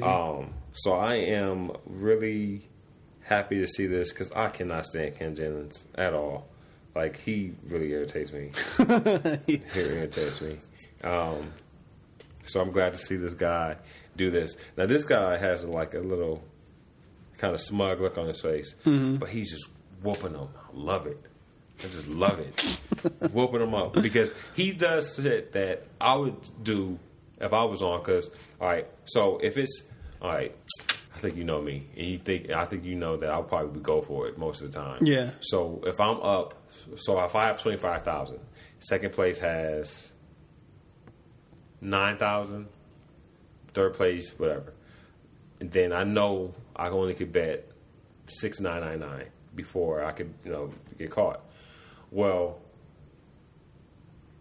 when the people are close, when they do it, when they win by $1, like, fuck that, no. I'm not winning by $1. I'm going to do James Holzhauer and beat you by your salary, basically. That's what I'm going to do. Whatever you made last year, I'm going to beat you by that. I'm not going to beat you by $1, because my whole point of coming on here is not to beat you by $1. It's to win as much money as possible. Yeah. Because I may not make it back. Yeah, for the next sure. game. Yeah. So, but no, I think that is really, really interesting. If you never watched Jeopardy before, just watch how this dude just demolishes people. He has like a 97% correct right. Fuck. There was one time he had gone 40 for 40. That's insane. It's insane. That's legitimately fucking And crazy. so when people say, "Why don't you go on Jeopardy?" Because I don't want to be embarrassed like that. Like, no, you're not going to know him as the black guy that went on Jeopardy, got his ass whooped by some fucking white dude from Vegas. Not even white, just some dude, or some person. Yeah. Oh, Marcus made it on. He didn't make it to Final Jeopardy. He had negative 4,000 or something, and the guy that beat him ended up having 78,000. Like, oh. So anyway, oh shit, that's crazy. But no, other than that, I think we had gone through most of the stuff. And just let you know, here's something that just came up. Bronze Tiger is who Idris Elba is supposedly going to play in Suicide Squad. I don't know who that is, but me either. It's damn. DC. Can care less. But yeah, what are we on to now? Last thing, pick of the week. I'll go first if you want. Yeah, go ahead. So we mentioned it earlier, but I'd like to recommend Glow to everybody. It's a really, really fantastic show. I know a lot of people are turned off because it's wrestling, and I happen to love wrestling, so it was right up my alley. But the show isn't really about the wrestling at all. It's about the relationships that the characters have with everybody. And Mark Maron's great in it. Alison Brie's great in it. And I don't know. It's a really good show, and I highly recommend it. Yeah, like I said, I really wanted to watch it. It was not one of those shows where I didn't want to watch it. Yeah. I just didn't watch it. But I definitely wanted to watch it. Well, since we're staying on Netflix, hey, watch, now I've talked about this too, Dead to Me. Christina Applegate is... So a lot of people, I had a discussion with somebody about cursing. Did we have this discussion already? And they were saying, I wish that I didn't start cursing around my kids when I was young, like when they were younger, because it makes them feel some type of way. Well, sometimes when I just don't, like, if I'm on my phone, we're not having a Facebook argument, or no, I can't do that because I have to delete a lot, and my fingers are big, so I'm not doing that. But what I wanted to say was, we made those words bad. Yeah, like, we made those words up. aren't inherently bad. we give them meaning. We give them meaning. Now, there's certain words that are always going to be, I won't say always, but they're still bad. Yeah, there are definitely words that we still should not say. We shouldn't say. And it's not particularly curse words, but just words we shouldn't say. Mm-hmm. Yeah. And there's certain words, but what gets me is like when people say things like, and I'm kind of getting way off subject, but not really. When people say, well, if you curse, then you basically have a limited vocabulary. No. Because if I did say what I was going to say, I would always be saying that same word. So it's not about, I guess it is kind of about my vocabulary, but also yours. If you say, "Dodge Garnet," all the time something goes wrong, you fucking have a limited vocabulary. Yeah. Fuck you, you know? So also, fuck you, fuck. It has so much utility. Yeah, it's so much utility, but fuck and shit and Yeah. damn. Like I don't have to be angry to fucking curse. Yeah. And I don't have to be happy not to curse. Yeah. You know, because there's a lot of people who come and they could. You talk about vocabulary, they can literally ream you without even having to curse. Mm-hmm. Does it make it better? Fuck no, because they still fucking talk shit about you. Yeah. Fuck you and your fucking. Anyway, so Christina Applegate curses so well on this, and it sounds so believable. Like she really? makes it so like a real situation. And the other chick that's in it, like I know her. She plays Linda Cardellini. Yeah, I like Linda Cardellini. I love her. James Marsden is in it. Yeah. I wasn't really paying attention. Like I said, Kayla was watching it, and I was trying to do other stuff. But I saw him in it, and I was like, I like him. But sometimes. You know what really got me watching this? Other than the very first trailer. Because the very first trailer, the trailer they show you, is literally the very beginning of the show. Oh, really? Like, literally, the very beginning. Shit, okay. So they don't tell you anything. Other than you know that her husband is dead. Yeah. However, other than Christina Applegate, guess who are the executive producers? I have no clue. Will Ferrell and Adam McKay. That's weird. So I'm really hyped about that. Yeah. Because for one, Adam McKay, his last two movies, Vice and The Big Short. Big Short, were excellent. I haven't seen Vice, but I've seen The Big Short, and I heard Vice was really good. And then them together. Yeah. Hell, we had. There were so many Anchorman, movies that they did together. Yeah. Step Brothers. Yeah. So really. Talladega Nights. Yeah. Yeah, oh fuck you! Yeah. I love that movie. Like I didn't dislike it. It was a good movie. Yeah, like it was a good funny movie. Yeah, like at a good point. But no, so that really had me really wanting to watch it because I really like them. And if they're doing sort of a drama and some comedy, oh my, this might be hilarious. But so far we're on episode 3. Mm-hmm. You just won't believe what's going on. But it's so like it's not. I mean, it's white people shit, but it's still like rich white people shit. Not rich, but real off white people shit. But it's also real life. Like, yeah, I'm still fucking cursing and saying fuck you, and so I like it. I like it. Yeah. So awesome. Oh yeah, and then listen to Igor. Listen to Igor. I'm telling you. Tyler, the Creator, really impressed me. Now, he impressed me with Flower Boy. I thought that was a really good album, but this is completely different. Completely different. I'll check it out. The last thing I remember from him was Yonkers, I think, was the name of the album. He did Goblin. Goblin, I think, is actually the name of the album. Yonkers is the single that came from it. Okay. Yeah, I like him in general. No, he's something he does that's kind of like weird, but, that's almost everybody. Yeah. But other than that, we have. Don't forget to watch. What comes out this week? Godzilla. They got good reviews. Yeah. I dig it. I'm excited to see that. I'm not going to see it because I still haven't seen the other two. Oh well, fair enough. So I'm gonna have to catch up on those before I see this one. But yeah, just to let you guys know, we have, well, we don't have, but Godzilla's in theaters. Aladdin had really good reviews. Rocket Man had really good reviews. Yeah. John Wick 3, of course, is back in there, which they said was awesome. And Ma, which didn't have bad reviews. Yeah. Yeah. I saw Surprisingly. the TV spot for that earlier today, and I was like, that's interesting. I thought it was going to be whatever, but the reviews of it were pretty good.